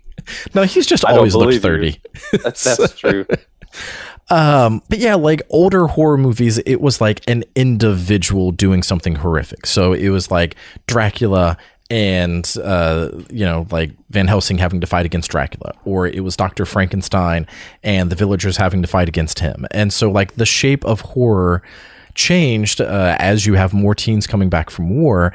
And I feel like this is part of why I love horror movies so much. I feel like horror reflects the other things that you see in society. So, you start getting more teens horror movies, and so then you start getting more like teen surf movies, and you start getting more like these other movies focusing on, oh yeah, like let's focus on the youth because they're the ones who have been out there doing things. Mm-hmm. But yeah, so like you have a lot more of like teens just trying to find their own independence, and so you do have more teen protagonists. You have more of those beach movies. You have more drive-in movies. Not only like movies where you go to a drive-in to watch them, but you also start seeing like some of that pop up in the movies that you're watching. And well, yeah, and I mean, yeah. Teenagers are going to be, because this is when television became prevalent in American homes. So, the teenagers are the ones who are going out while their parents stay in to watch TV or whatever. So it's like the market reflects that in a certain way, where you're making movies aimed for teenagers, about teenagers. And then also you're seeing like the big spectacle movies too, to compete with TV, and seeing things like drive-ins to make it basically make it set itself apart, and things like 3D and CinemaScope and all those things. So with 3D, I just very quickly want to mention Robot Monster, which I had watched the Mystery Science Theater 3000 version of before, and laughed because I love MST3K.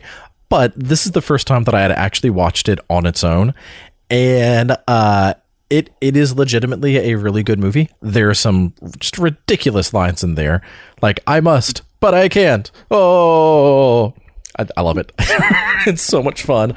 But yeah, even with like cheesy 3D style movies, that was still focusing on the atomic age, and like there was still a bit of like youth being the protagonists and youth being the people who save the world. And yeah, Sci-fi movies too. Sci-fi movies, it's another part of that big spectacle. Like, we want to show you things you've never seen before on film, things you can't see on TV. Yeah, and they were all billed as like the most shocking thing that you're ever going to see. I forgot that they do that in the beginning of The Wild One. They're like, this story you're about to see is shocking. And like a little like thing that pops up on screen. It's so funny. Well, I was watching one yesterday, I think, called Terror is a Man, I think. And it's sort of like Frankenstein meets Island of Dr. Moreau. Sort of, but it's also kind of boring. But yeah, like even that one has a warning at the front saying, there's a scene in this movie so shocking that some of you might not be able to handle it. When you hear a bell, close your eyes, and then when you hear the bell again, you can open them up. It's got some of that William Castle-y kind of. I don't remember anything in the movie that made me go, oh. And sure, I'm desensitized because whatever, I've seen things like Texas Chainsaw Massacre. So in the 50s.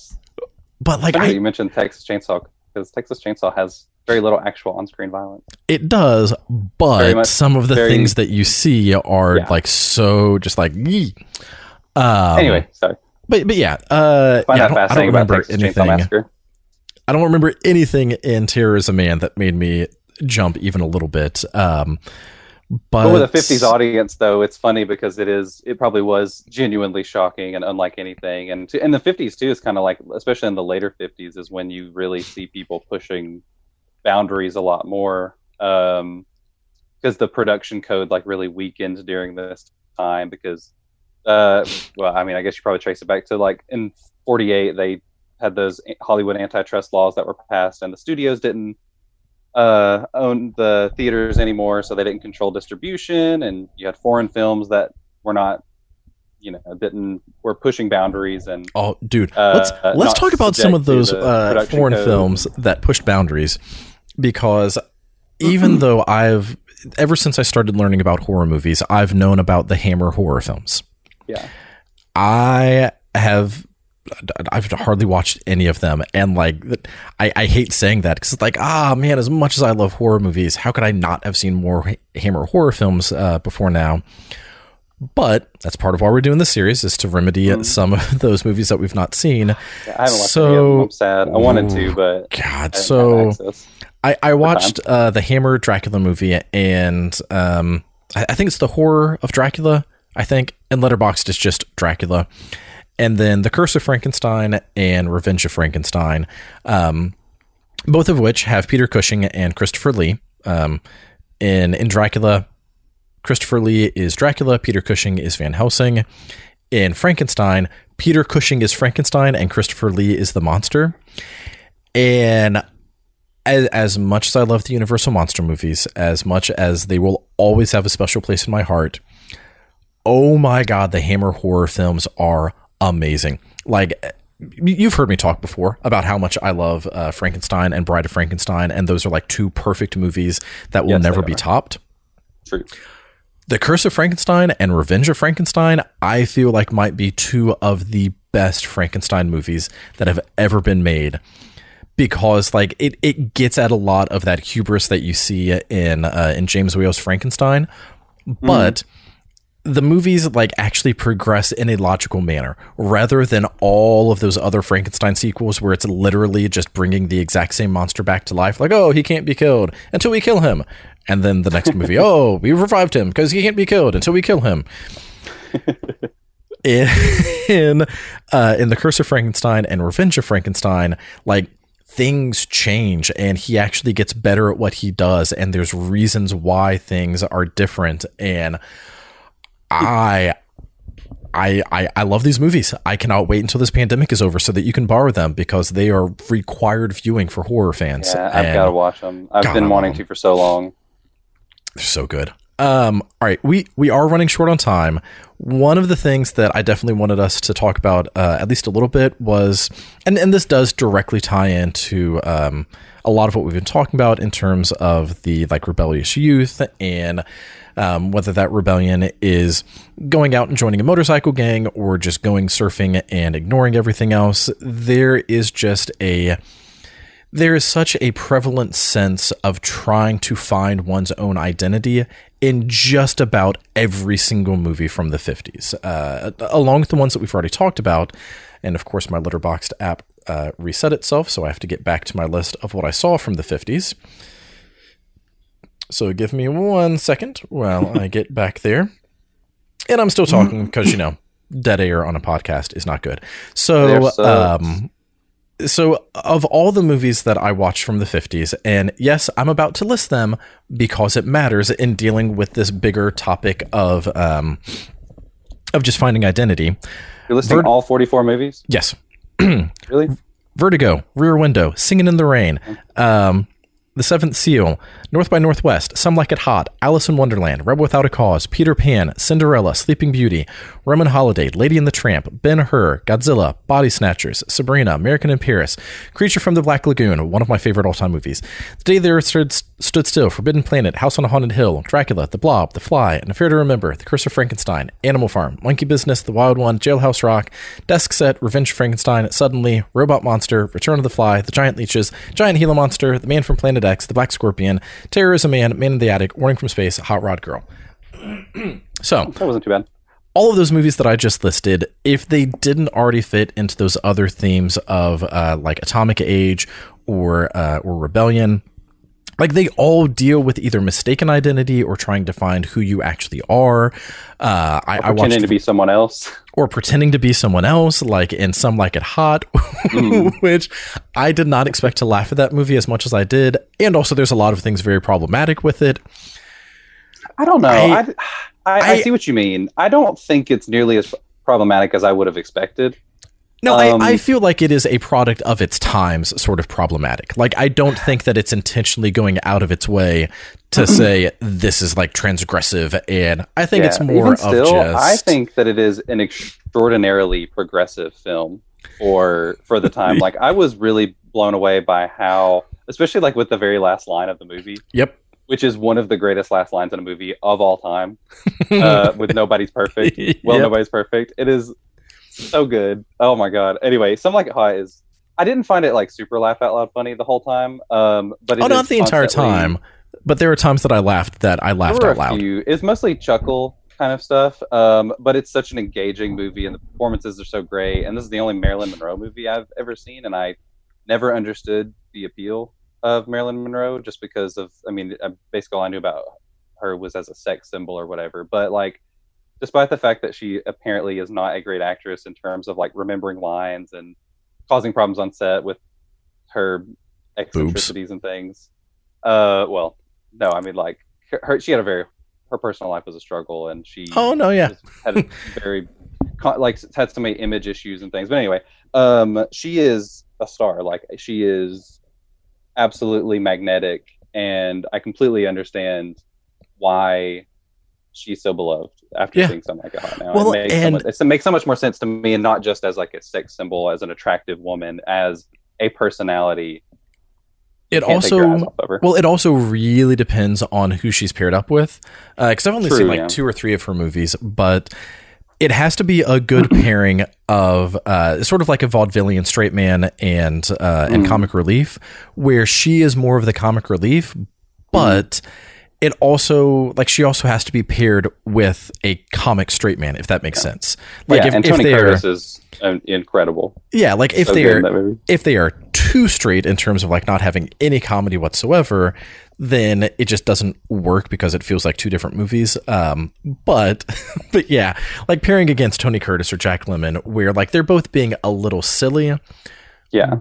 But like she kind of emphasizes that. Or I'm trying to remember the other one that I saw where like she's a secretary and there's a monkey involved. I don't know what that is. I can't remember. Anyways, yeah, she's a lot of fun. But yeah, so like the identity, they're pretending to be women to escape from mobsters, and basically learning what it's like to be a woman in the United States, and seeing like how difficult it can be, which I thought was a nice touch. Well, that was an unintentional pun. Did you expect them to show quite as much violence as they did? Granted, slightly off screen, but you see how many people are on screen. The camera pans to the guns, and you see the machine gun fire. It's like, oh, they just like straight up slaughtered like 15 people. You see the bloody aftermath of it too. Like it's bloody. Like there is blood in this movie. It's really interesting. Yeah, I was not expecting that side of it in this movie too. Like the amount that they can get away with showing, especially like in that train sequence with Marilyn Monroe in her nightie that barely covers anything, was pretty surprising. But also, I learned later that this was one of those movies that was not. Did not get the stamp of approval from the production code, because at a certain point all they could do was say, yeah, we approve it, or no, we don't, but we can't control whether or not you put it in the theater anymore, so yeah, whatever. It's very different than it is now.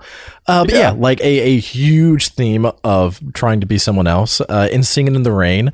You know, the entire plot of that is the main actress lady, like she can't sing and she barely can talk with I can't stand him.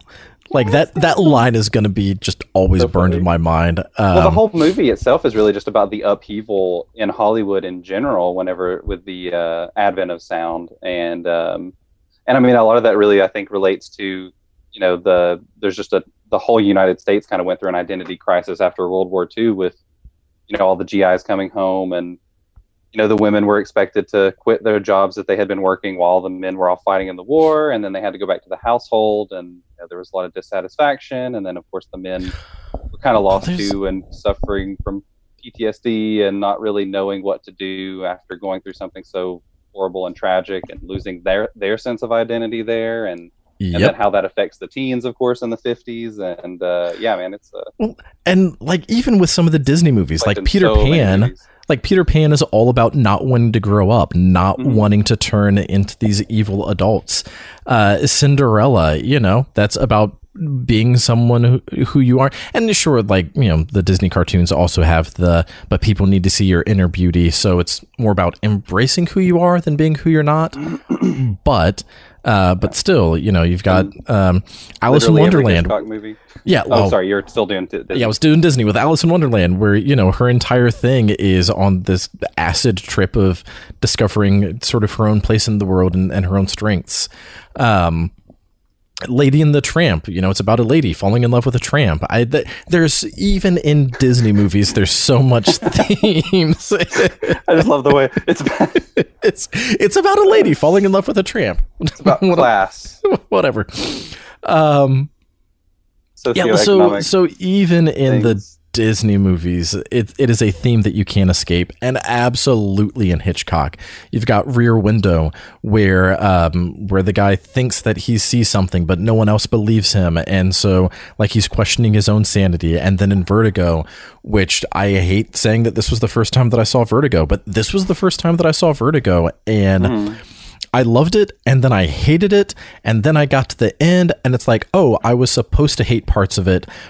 I love it even more now, and just that toxic, obsessive, controlling relationships, and oh god, I've deliberately avoided talking about Hitchcock because Hitchcock is one of the non-blind spots I feel like I've seen quite a few of his movies, but yeah, the 50s. This is when Hitchcock was at his best. I mean, he had Strangers on a Train, Dial M for Murder, Rear Window, Vertigo, North by Northwest, I mean, and then Psycho there at the tail end at the beginning of the 60s. I mean, what a run of movies. There were a few other ones in there too that I haven't seen. But. When we eventually go through and like do a series focusing specifically on directors, we are of course going to deal with Hitchcock because, oh man, so much to be said about every single one of his movies. And yeah, North by Northwest is about case of mistaken identity and chasing Cary Grant because they think he's somebody else. They think he's this, you know, secret agent, and then he kind of ends up inadvertently becoming a secret agent because of it. And then Jailhouse Rock is about Elvis like thinking that he's some great big movie star or great big music star, and then becoming that, but the entire time kind of being a rotten person. There's just so much of like loss of identity or figuring out who you are, and again, like even in these escapist movies, like you can't avoid it. And even in romances, even in An American in Paris or Sabrina, like that is just such a constant theme that. Well, you've got like Night of the Hunter. Have you seen Night of the Hunter? I have not. No, that's one that's still a big blind spot for me. Is an extraordinary movie, and it's essentially Robert Mitchum as the big bad wolf. He's a wolf in sheep's clothing. He comes in and you know, it's about these kids whose father stole a bunch of money and he hid it somewhere, and only the kids know where it is.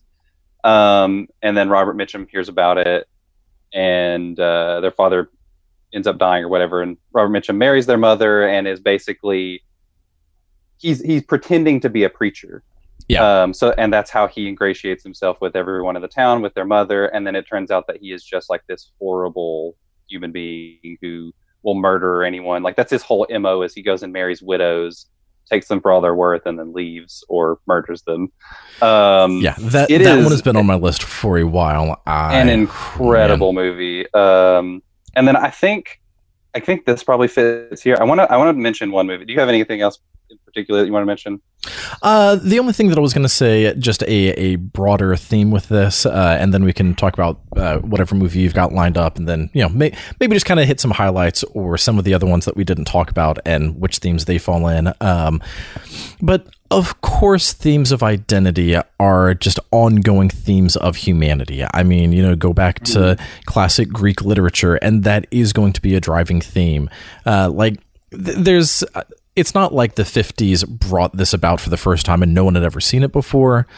It's an ongoing theme. Like, it's something that you're going to be hard pressed to find a movie that doesn't fit in with that. But because of so many of the other themes that were directly post-war, I feel like just again that constant human condition of trying to figure out and understand who we are was driven home even stronger because of things like the atomic bomb and just that pervasive question of, was it the right thing to do? You know, like, yes, it ended the war, period, new sentence. Was that the way that it should have ended? Like, were that many lives lost the way that this should have done? And does that make America just as bad, if not worse? And so just that question about humanity, again, I feel like really was driven home because of the results of World War II. Yeah. That was the big overarching point. All right, so your specific movie, and then there's a couple others that even though we didn't have a chance to talk about in depth, I do at least want to mention because, yeah, I so many great movies from the 50s. I think I'm probably just going to mention this one. I didn't actually watch this movie this time. I watched it for the first time last year, but I think that it is probably the best movie of the decade that I rarely hear people talk about. And it's absolutely my favorite movie of the 50s, one of my favorite movies of all time. I would have to make sure that's mentioned. It is a Face in the Crowd. I haven't seen that one either. And it stars Andy Griffith. Good old Andy Taylor of Mayberry as one of the most repugnant people you've ever seen in a movie. Okay, so basically, A Face in the Crowd is about A Face in the Crowd in the film is a radio segment where you have a reporter who will go and just interview somebody in the town. So it's like Man on the Street kind of stuff. Exactly, it's Man on the Street. And so they interviewed this guy who is in jail, named Larry Dusty Rhodes, and he is just the most charismatic, wonderful, like everything that pours out of it's Andy Griffith, and Sure. Everything that just pours out of his mouth is the most entertaining thing you've ever heard in your life. I mean, he is just a complete raconteur, and he ends up becoming famous over this A Face in the Crowd segment because everybody just loves him. They love his stories. They love he's got a catchphrase for everything. He every time he talks to somebody, he gives them a cute little nickname. He's just everybody wants to be his best friend. Sure. But you learn there's a reason that he is in jail, and that he is somebody who is really kind of a horrible person. And he ends up saying a lot of horrible things, and he gets like a television show and ends up saying all these horrible things. And what you learn, though, is that what he learns, at least, is that he can basically do anything that he wants with impunity because he has developed this cult of personality based around. When you're famous, you can do whatever you want. Yeah, I mean, you can. Nope, don't finish that line. I'm not going to finish that line. But no, it is a terrible, evil, vile human being. It's basically like kind of a cautionary tale about television just a few years after television became so prevalent. And I don't know. I think it's one of the most prescient films I've ever seen in my life. It is the kind of movie that when you watch it, you completely understand how a horrible piece of shit like Donald Trump can be elected president. Yep. Because, I mean, that's basically what the cult of personality is a very powerful thing. Yeah, like I'll mention one scene. I don't want to give away too much about this movie. There's one scene that I think is so emblematic of just what's wrong with a lot of society and why I'm fascinated by media and why I want to defend it, but I also understand why it's so dangerous. But there's a scene where on his show, Larry Rhodes, he has a sponsor that's a mattress company, and he talks shit about this mattress company on the air, and so they pull their advertising from his show. And when they do that, his supporters, his audience go out into the street and like start burning mattresses, and they're like, "How dare you do this to blah blah blah? He's a good man. He didn't mean it. He's just having a lark. He's having fun. Stop taking things so seriously." And then the mattress company learns that despite the fact that he was trashing their product, their sales went up by like 50% or something. And so they're like, "Oh, any publicity is good publicity." Kind of thing. And I don't know, it just kind of gets to the way that whenever you are somebody who has like an ardent fan base who believes that you can do no wrong, that's why you can get away with whatever you want to. And I think that it's just one of those movies that I mean, first of all, it's just super entertaining. Andy Griffith gives one of the greatest performances I've ever seen in anything. It's especially if you know him as Andy Taylor from the Andy Griffith Show. I mean, like, it is so unlike anything you would expect from him. Yeah. It's a shame he didn't do more movie roles. But anyway, I think that it's a fascinating movie that everybody should see. And hopefully you can watch a movie like that and understand that it's actually not okay for people to be able to,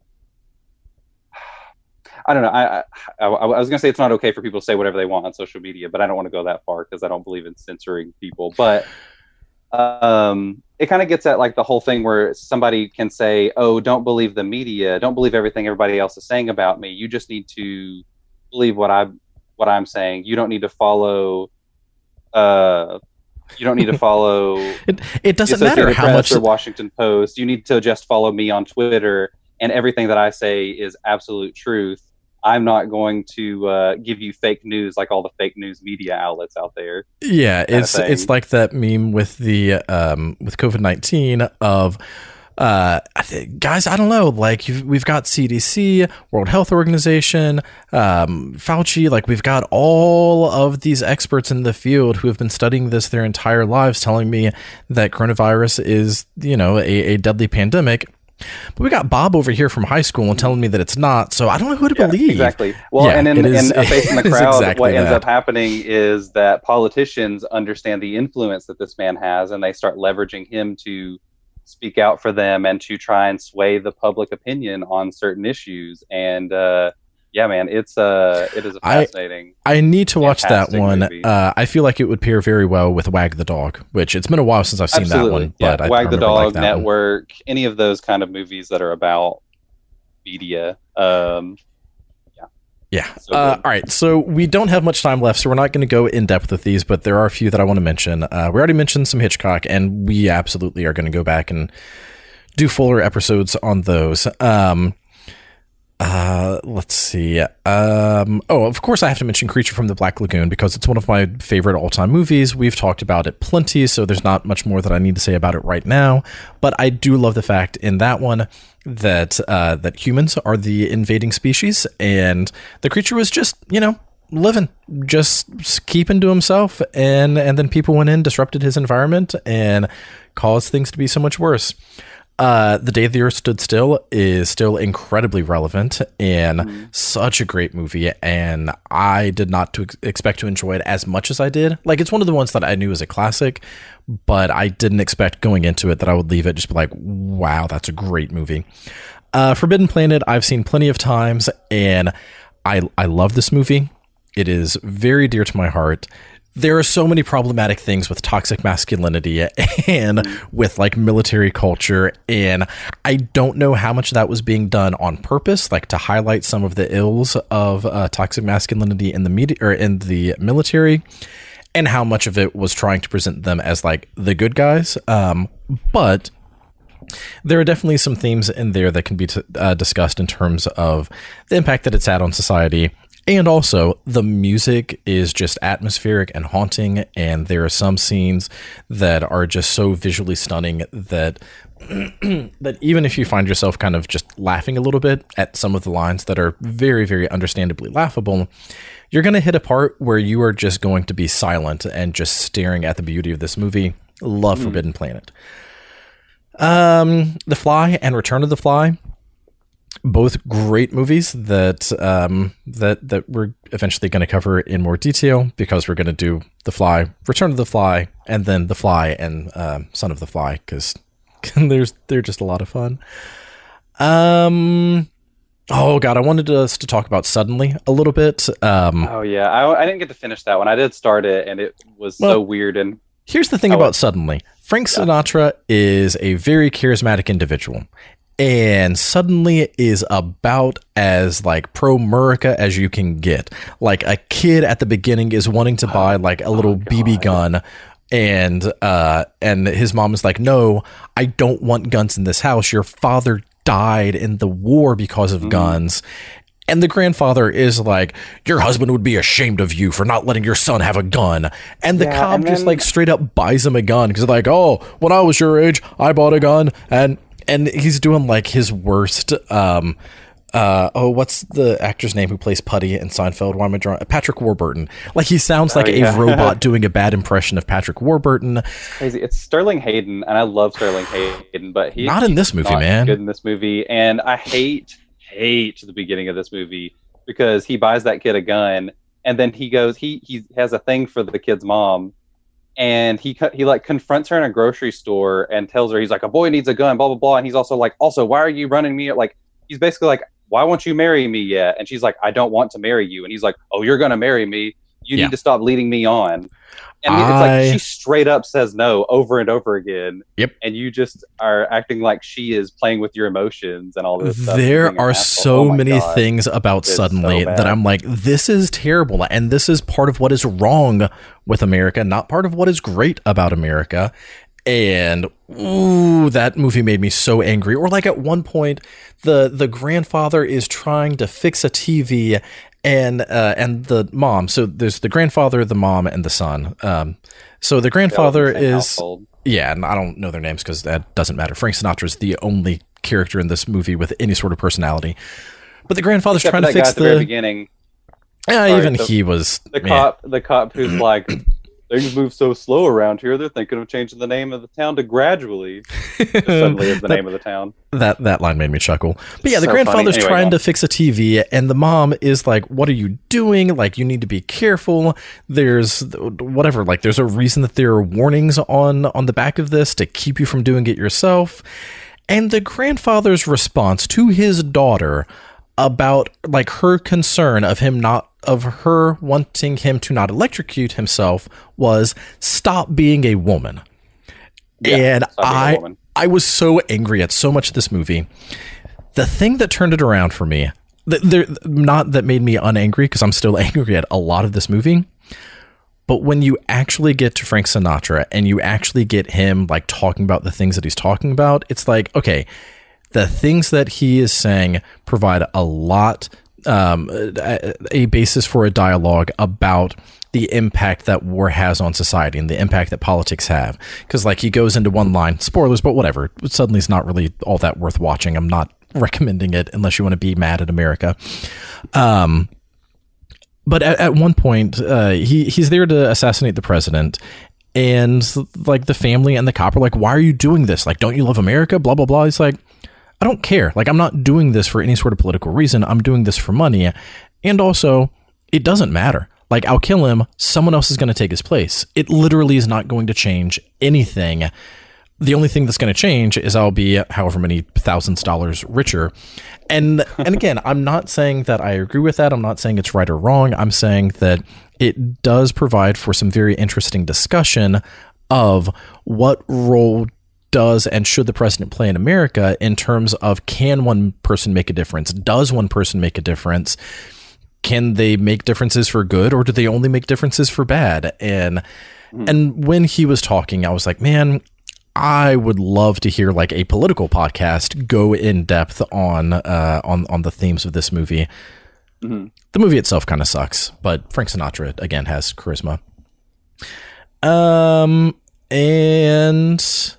I think those were the only ones that I wanted to mention. Again, I watched a lot of like Giant Monster and Atomic Age movies, and they're fun. When you watch too many of them in a row, they all start bleeding together. It's all like, I know, sure. Yeah, Atomic Age. One thing that I don't remember if we did mention, though, with that theme is how many of these Atomic Age movies are outside agencies, whether it's aliens or giant monsters or whatever, that are basically saying the world has become too dangerous because it has discovered atomic weapons. So y'all need to chill, or else we're going to destroy the world. Like, that's the entire thing of The Day the Earth Stood Still is what's his name? The main dude, Klaatu. He's there as a warning of, if you don't stop killing each other, then we're going to have to destroy your planet, because when all of this infighting and squabbling, we don't care about. But as soon as you discovered atomic weapons and your ability to get into space, you are now threatening us. So, don't or else. And again, a lot of movies have that theme of humans are too dangerous to themselves. Mm-hmm. But one of the things that I love, God, again, especially in light of where we currently are with protests, he was trying to show the world that he was trying to show the world essentially the power that is out there, and to try to get people to understand and actually listen to him. And so he's talking to a scientist, and because he had already tried talking to government officials and they wouldn't listen. He tried talking to these other people, they wouldn't listen. And so he's talking to a man of science, and he's like, look, if they don't listen, I don't have many other options. Like, violence is about the only option that I can use to show them. And then the scientist dude is like, find some other way to get them to listen. And so the main guy's like, okay, disruptive without violent. Got to think about that. And then he basically shuts down the world. Like, that's where the title comes from, is every single mechanical thing stops, except, and I'm glad they pointed this out, because I even said to Jess when we were watching it, wait a second, wouldn't this end up killing like planes and hospitals? Anything that would have ended up killing people, he didn't shut down. So like planes in the air kept flying. Hospitals kept running.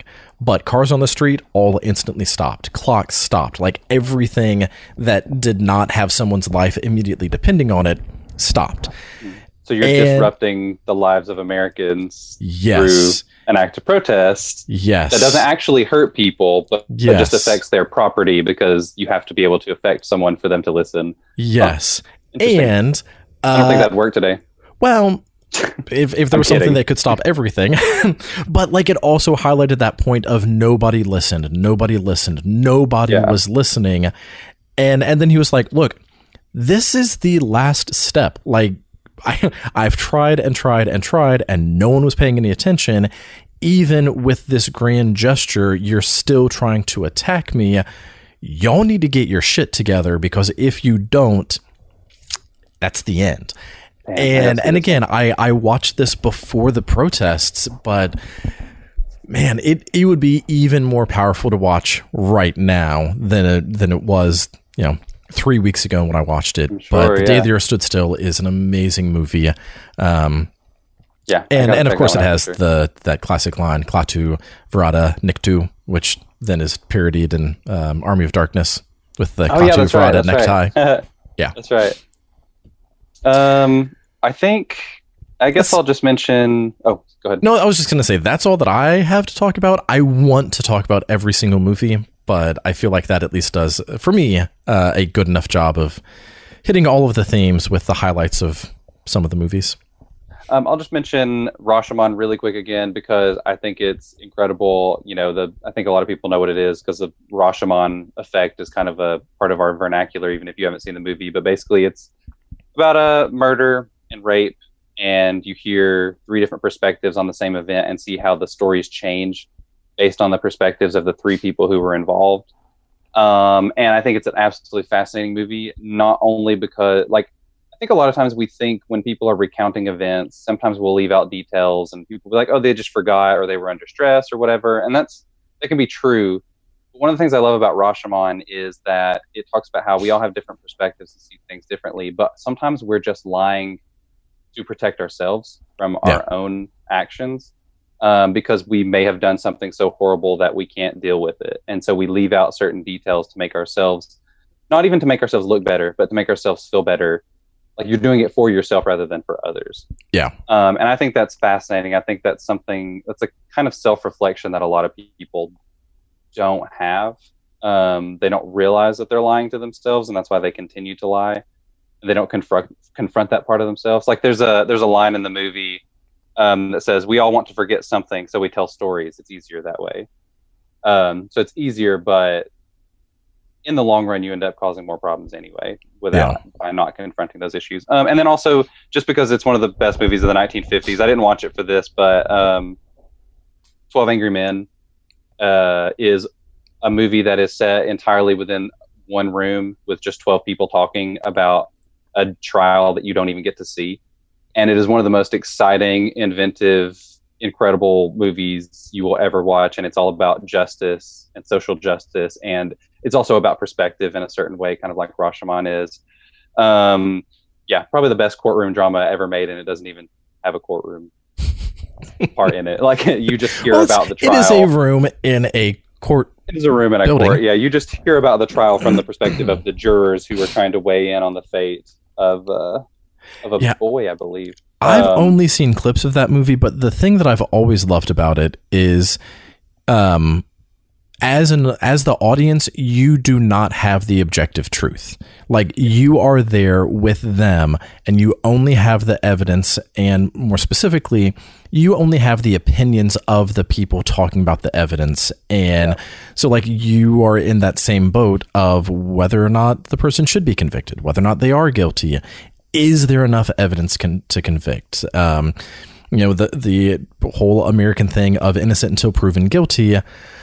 Is there ever a time that someone should be guilty until proven innocent? Like, unless you have your cult of personality again, that you can kind of... it's just... It is tricky because, I mean, that deals with issues that I think, with like the Me Too movement of things and like believing women and, which I do, like, it's something that I fully support in every way. And I think part of it too is because the justice system does not address issues like that effectively. I mean, you see rapists often will get like maybe a year or two in prison and then they'll get out early or whatever. Like, we do not address this situation well enough. And then also, of course, there's so much gaslighting and like, oh, well, she was dressed a certain way, so she was asking for it, or all these other things. I don't remember why I got on this topic. Sorry, I'm going off. Because we were talking about proof and evidence, and exactly, yeah. But 12 Angry Men is just a marvelous movie, and I think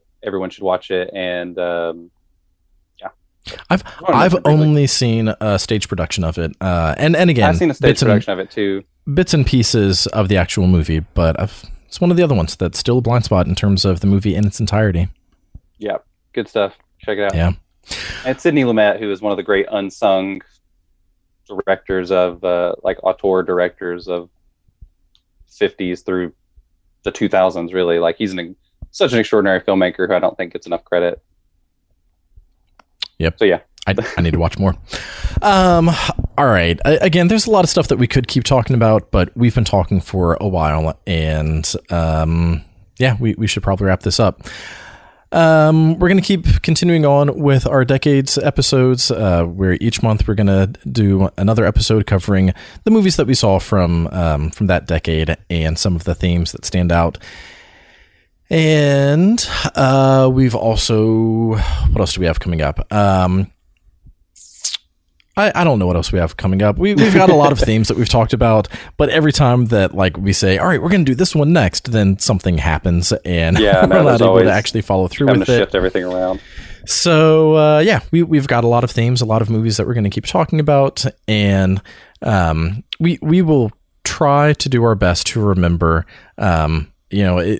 for as long as it is immediately relevant, to keep talking about how we stand against racial injustice at the front of our episodes.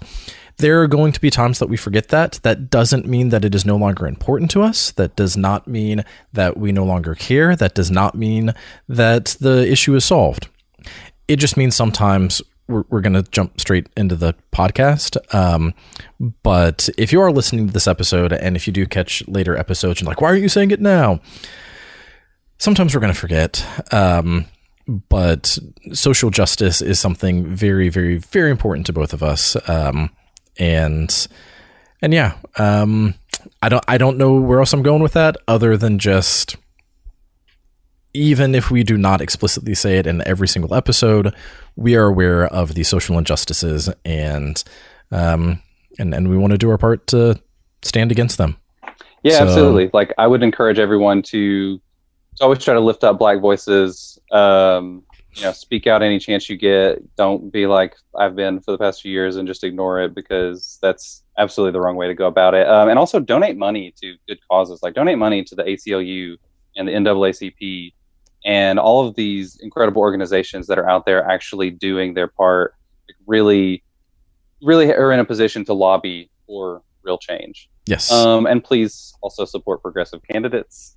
Yes. Unfortunately, it is time to vote. There was a primary just the other day that I think a lot of people missed because of COVID and because of protests. Like, yeah, these are major issues that need to be addressed, and one of the ways they address them is in the ballot box. So get out and vote. If you are scared to get out and vote because of not wanting to to perpetuate the pandemic, because people are dying because of it, then get a mail-in ballot. Investigate your other options to be able to vote without putting yourself and others at risk for catching COVID. Yeah, I know sometimes it can. I think that's the hardest thing. Sometimes I just feel so helpless, like I don't know what I can do, and am I really making a difference by saying things? And I don't even know if I really have the answer to that question, but I feel like I'm going to try my best. And well, I think that I can't remember if I mentioned this on our CFF episode or if it was just something that we were talking about beforehand, but different people have different strengths. Different people have different levels of tolerance of what they are able to do and not able to do. And while I do support protesting and I do support speaking out to affect social change, that's not going to be the way that everyone does it. Some people are going to be out in the streets protesting. Others are going to be leading talks. Others are going to be just talking to friends and family about these issues. Others are going to be donating money. And so it really takes so many micro changes to, like, all these micro changes have to eventually accumulate into big changes. I mean, that's really the only way to get rid of these systemic injustices. It takes a lot of little things, like talking to your kids. I know it's a tough subject to talk to your kids about because you want to shelter your kids, but something that they need to be aware of now, so that way they don't develop to be aware of things like white privilege and biases that you may not realize that you have. And I was 7 during the Rodney King beating, and I still remember that, and I still remember, why are these cops doing this thing? And I was 7. Especially hard too with police, because it's like, because for a kid, the police they're the people who protect us, and so it's kind of hard to have those conversations with them sometimes. But at the same time, like my son, sometimes if I don't do something that he wants me to do, he'll be like, oh, I'm the police and you need to do what I say. And I'm like, whoa, hold on. Oh, your role, because police officers, that's not the job of a police officer. You do not have to explicitly do anything that a police officer tells you to do. You have to know your rights, and they are also subject to the law. And, it's one of those discussions I had to have with Ian the other day, and it's tough. I mean, it's tough, especially when you have young kids, but it's absolutely something. But that's why it's so important to have these conversations. Exactly. I'm pretty sure I've said this on the podcast before, but the whole, you don't speak about politics and religion in polite conversation only leads to having impolite conversations about such serious issues as politics and religion. You need to have these discussions, but figure out a way to have them in a civil manner so that people can actually continue the dialogue rather than just yelling at each other. And again, everyone's going to have different routes that they take, but just be on that same path of pushing for racial justice. And it's okay to be angry. I am very angry about this. And anytime that I talk to someone, it takes a lot of control to keep that anger inside so that I can have a meaningful conversation with them rather than just telling them to get bent. That doesn't mean that the anger isn't there, and it doesn't mean that some of the people who express their anger aren't justified. Yeah. It just means do everything that you can to be that supporting voice. And again, don't feel guilty if you're not doing literally everything. Do everything that you are able to do. There's this guy I was reading about. I read about him sometimes. He spoke out for marginalized people. He protested against injustices. His name was Jesus Christ. Oh yeah, that guy. Didn't he also say something about like when 99 of the sheep are safe and there's one who is in danger that he is going to go and save that one that's in danger that is not in a safe setting? Yeah. Or he also was murdered for speaking up against the political establishment at the time. So he's definitely somebody that we should actually fucking try to imitate. We should actually try to be like Jesus. So please, let's. I mean, and even if you're not a regardless of Christian, just thinking about like what he did as a human being and how much of a revolutionary figure he was, literally in terms of leading a revolution against corruption and injustices. And I know that we probably don't have many Christians listening to us, but part of the reason that we do say, we don't say this on every episode, but we've said it on episodes before, we are both Christians. Part of the reason that we do make that known is to let some of the people out there who are listening to this know not every Christian is an asshole. A lot of times it is just some of those systems in place that unfortunately are not helping. And honestly, I think a lot of it too with the way Christians act nowadays is another systemic issue that just comes down from clergy on high who are not progressive and have a certain point of view of. Anyway, it's another systemic issue that we have to address. All right. Yes, do everything that you can to fight against racial injustice. Stand up for what's right. Black Lives Matter, because they do. And all right, Eric, where do you want people to follow you? You can follow me on Twitter at the Chimerican. That is CHIMERICAN. And you can follow me on what's the other one called? Instagram at Chimerican Reviews, and on Letterboxd at Eric Jay. And you can follow me on Letterboxd at The Gargoyle, or on Facebook, Twitter, and Instagram at Video Monster Pod. And if you enjoyed this episode and want to keep coming back, just subscribe wherever you get your podcast. Twitter's not where you get your podcast. Stitcher, or iTunes, or Google Podcasts, or Spotify. Just wherever you get them, we should be available. Again, that's Video Monsters, and keep coming back, and we will see you next time. All right, that's been it for this episode of Video Monsters. I'm Nathan. And I'm Eric. And remember, kids, racism is a systemic issue, and sometimes that's hard to accept, but the alternative is that individuals are just evil and racist, and let's fight the system so that we can fight for the betterment of everyone. Yeah. I think that's all I got on that one. Yeah, no, it's hard to.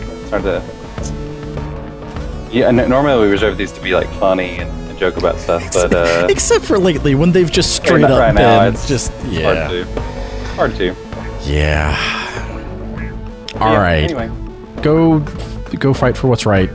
Watch movies when you need a break, and then get back to the fight.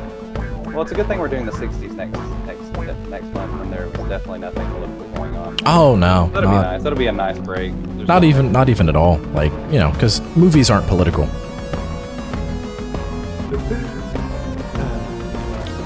Yeah. All right, we should end this. Bye.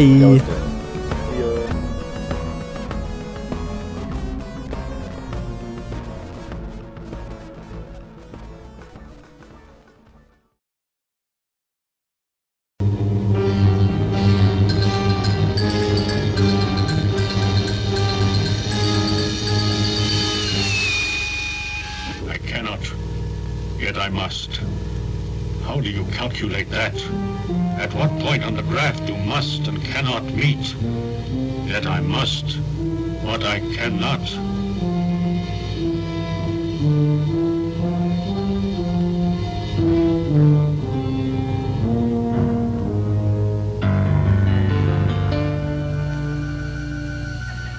Well, nobody's perfect.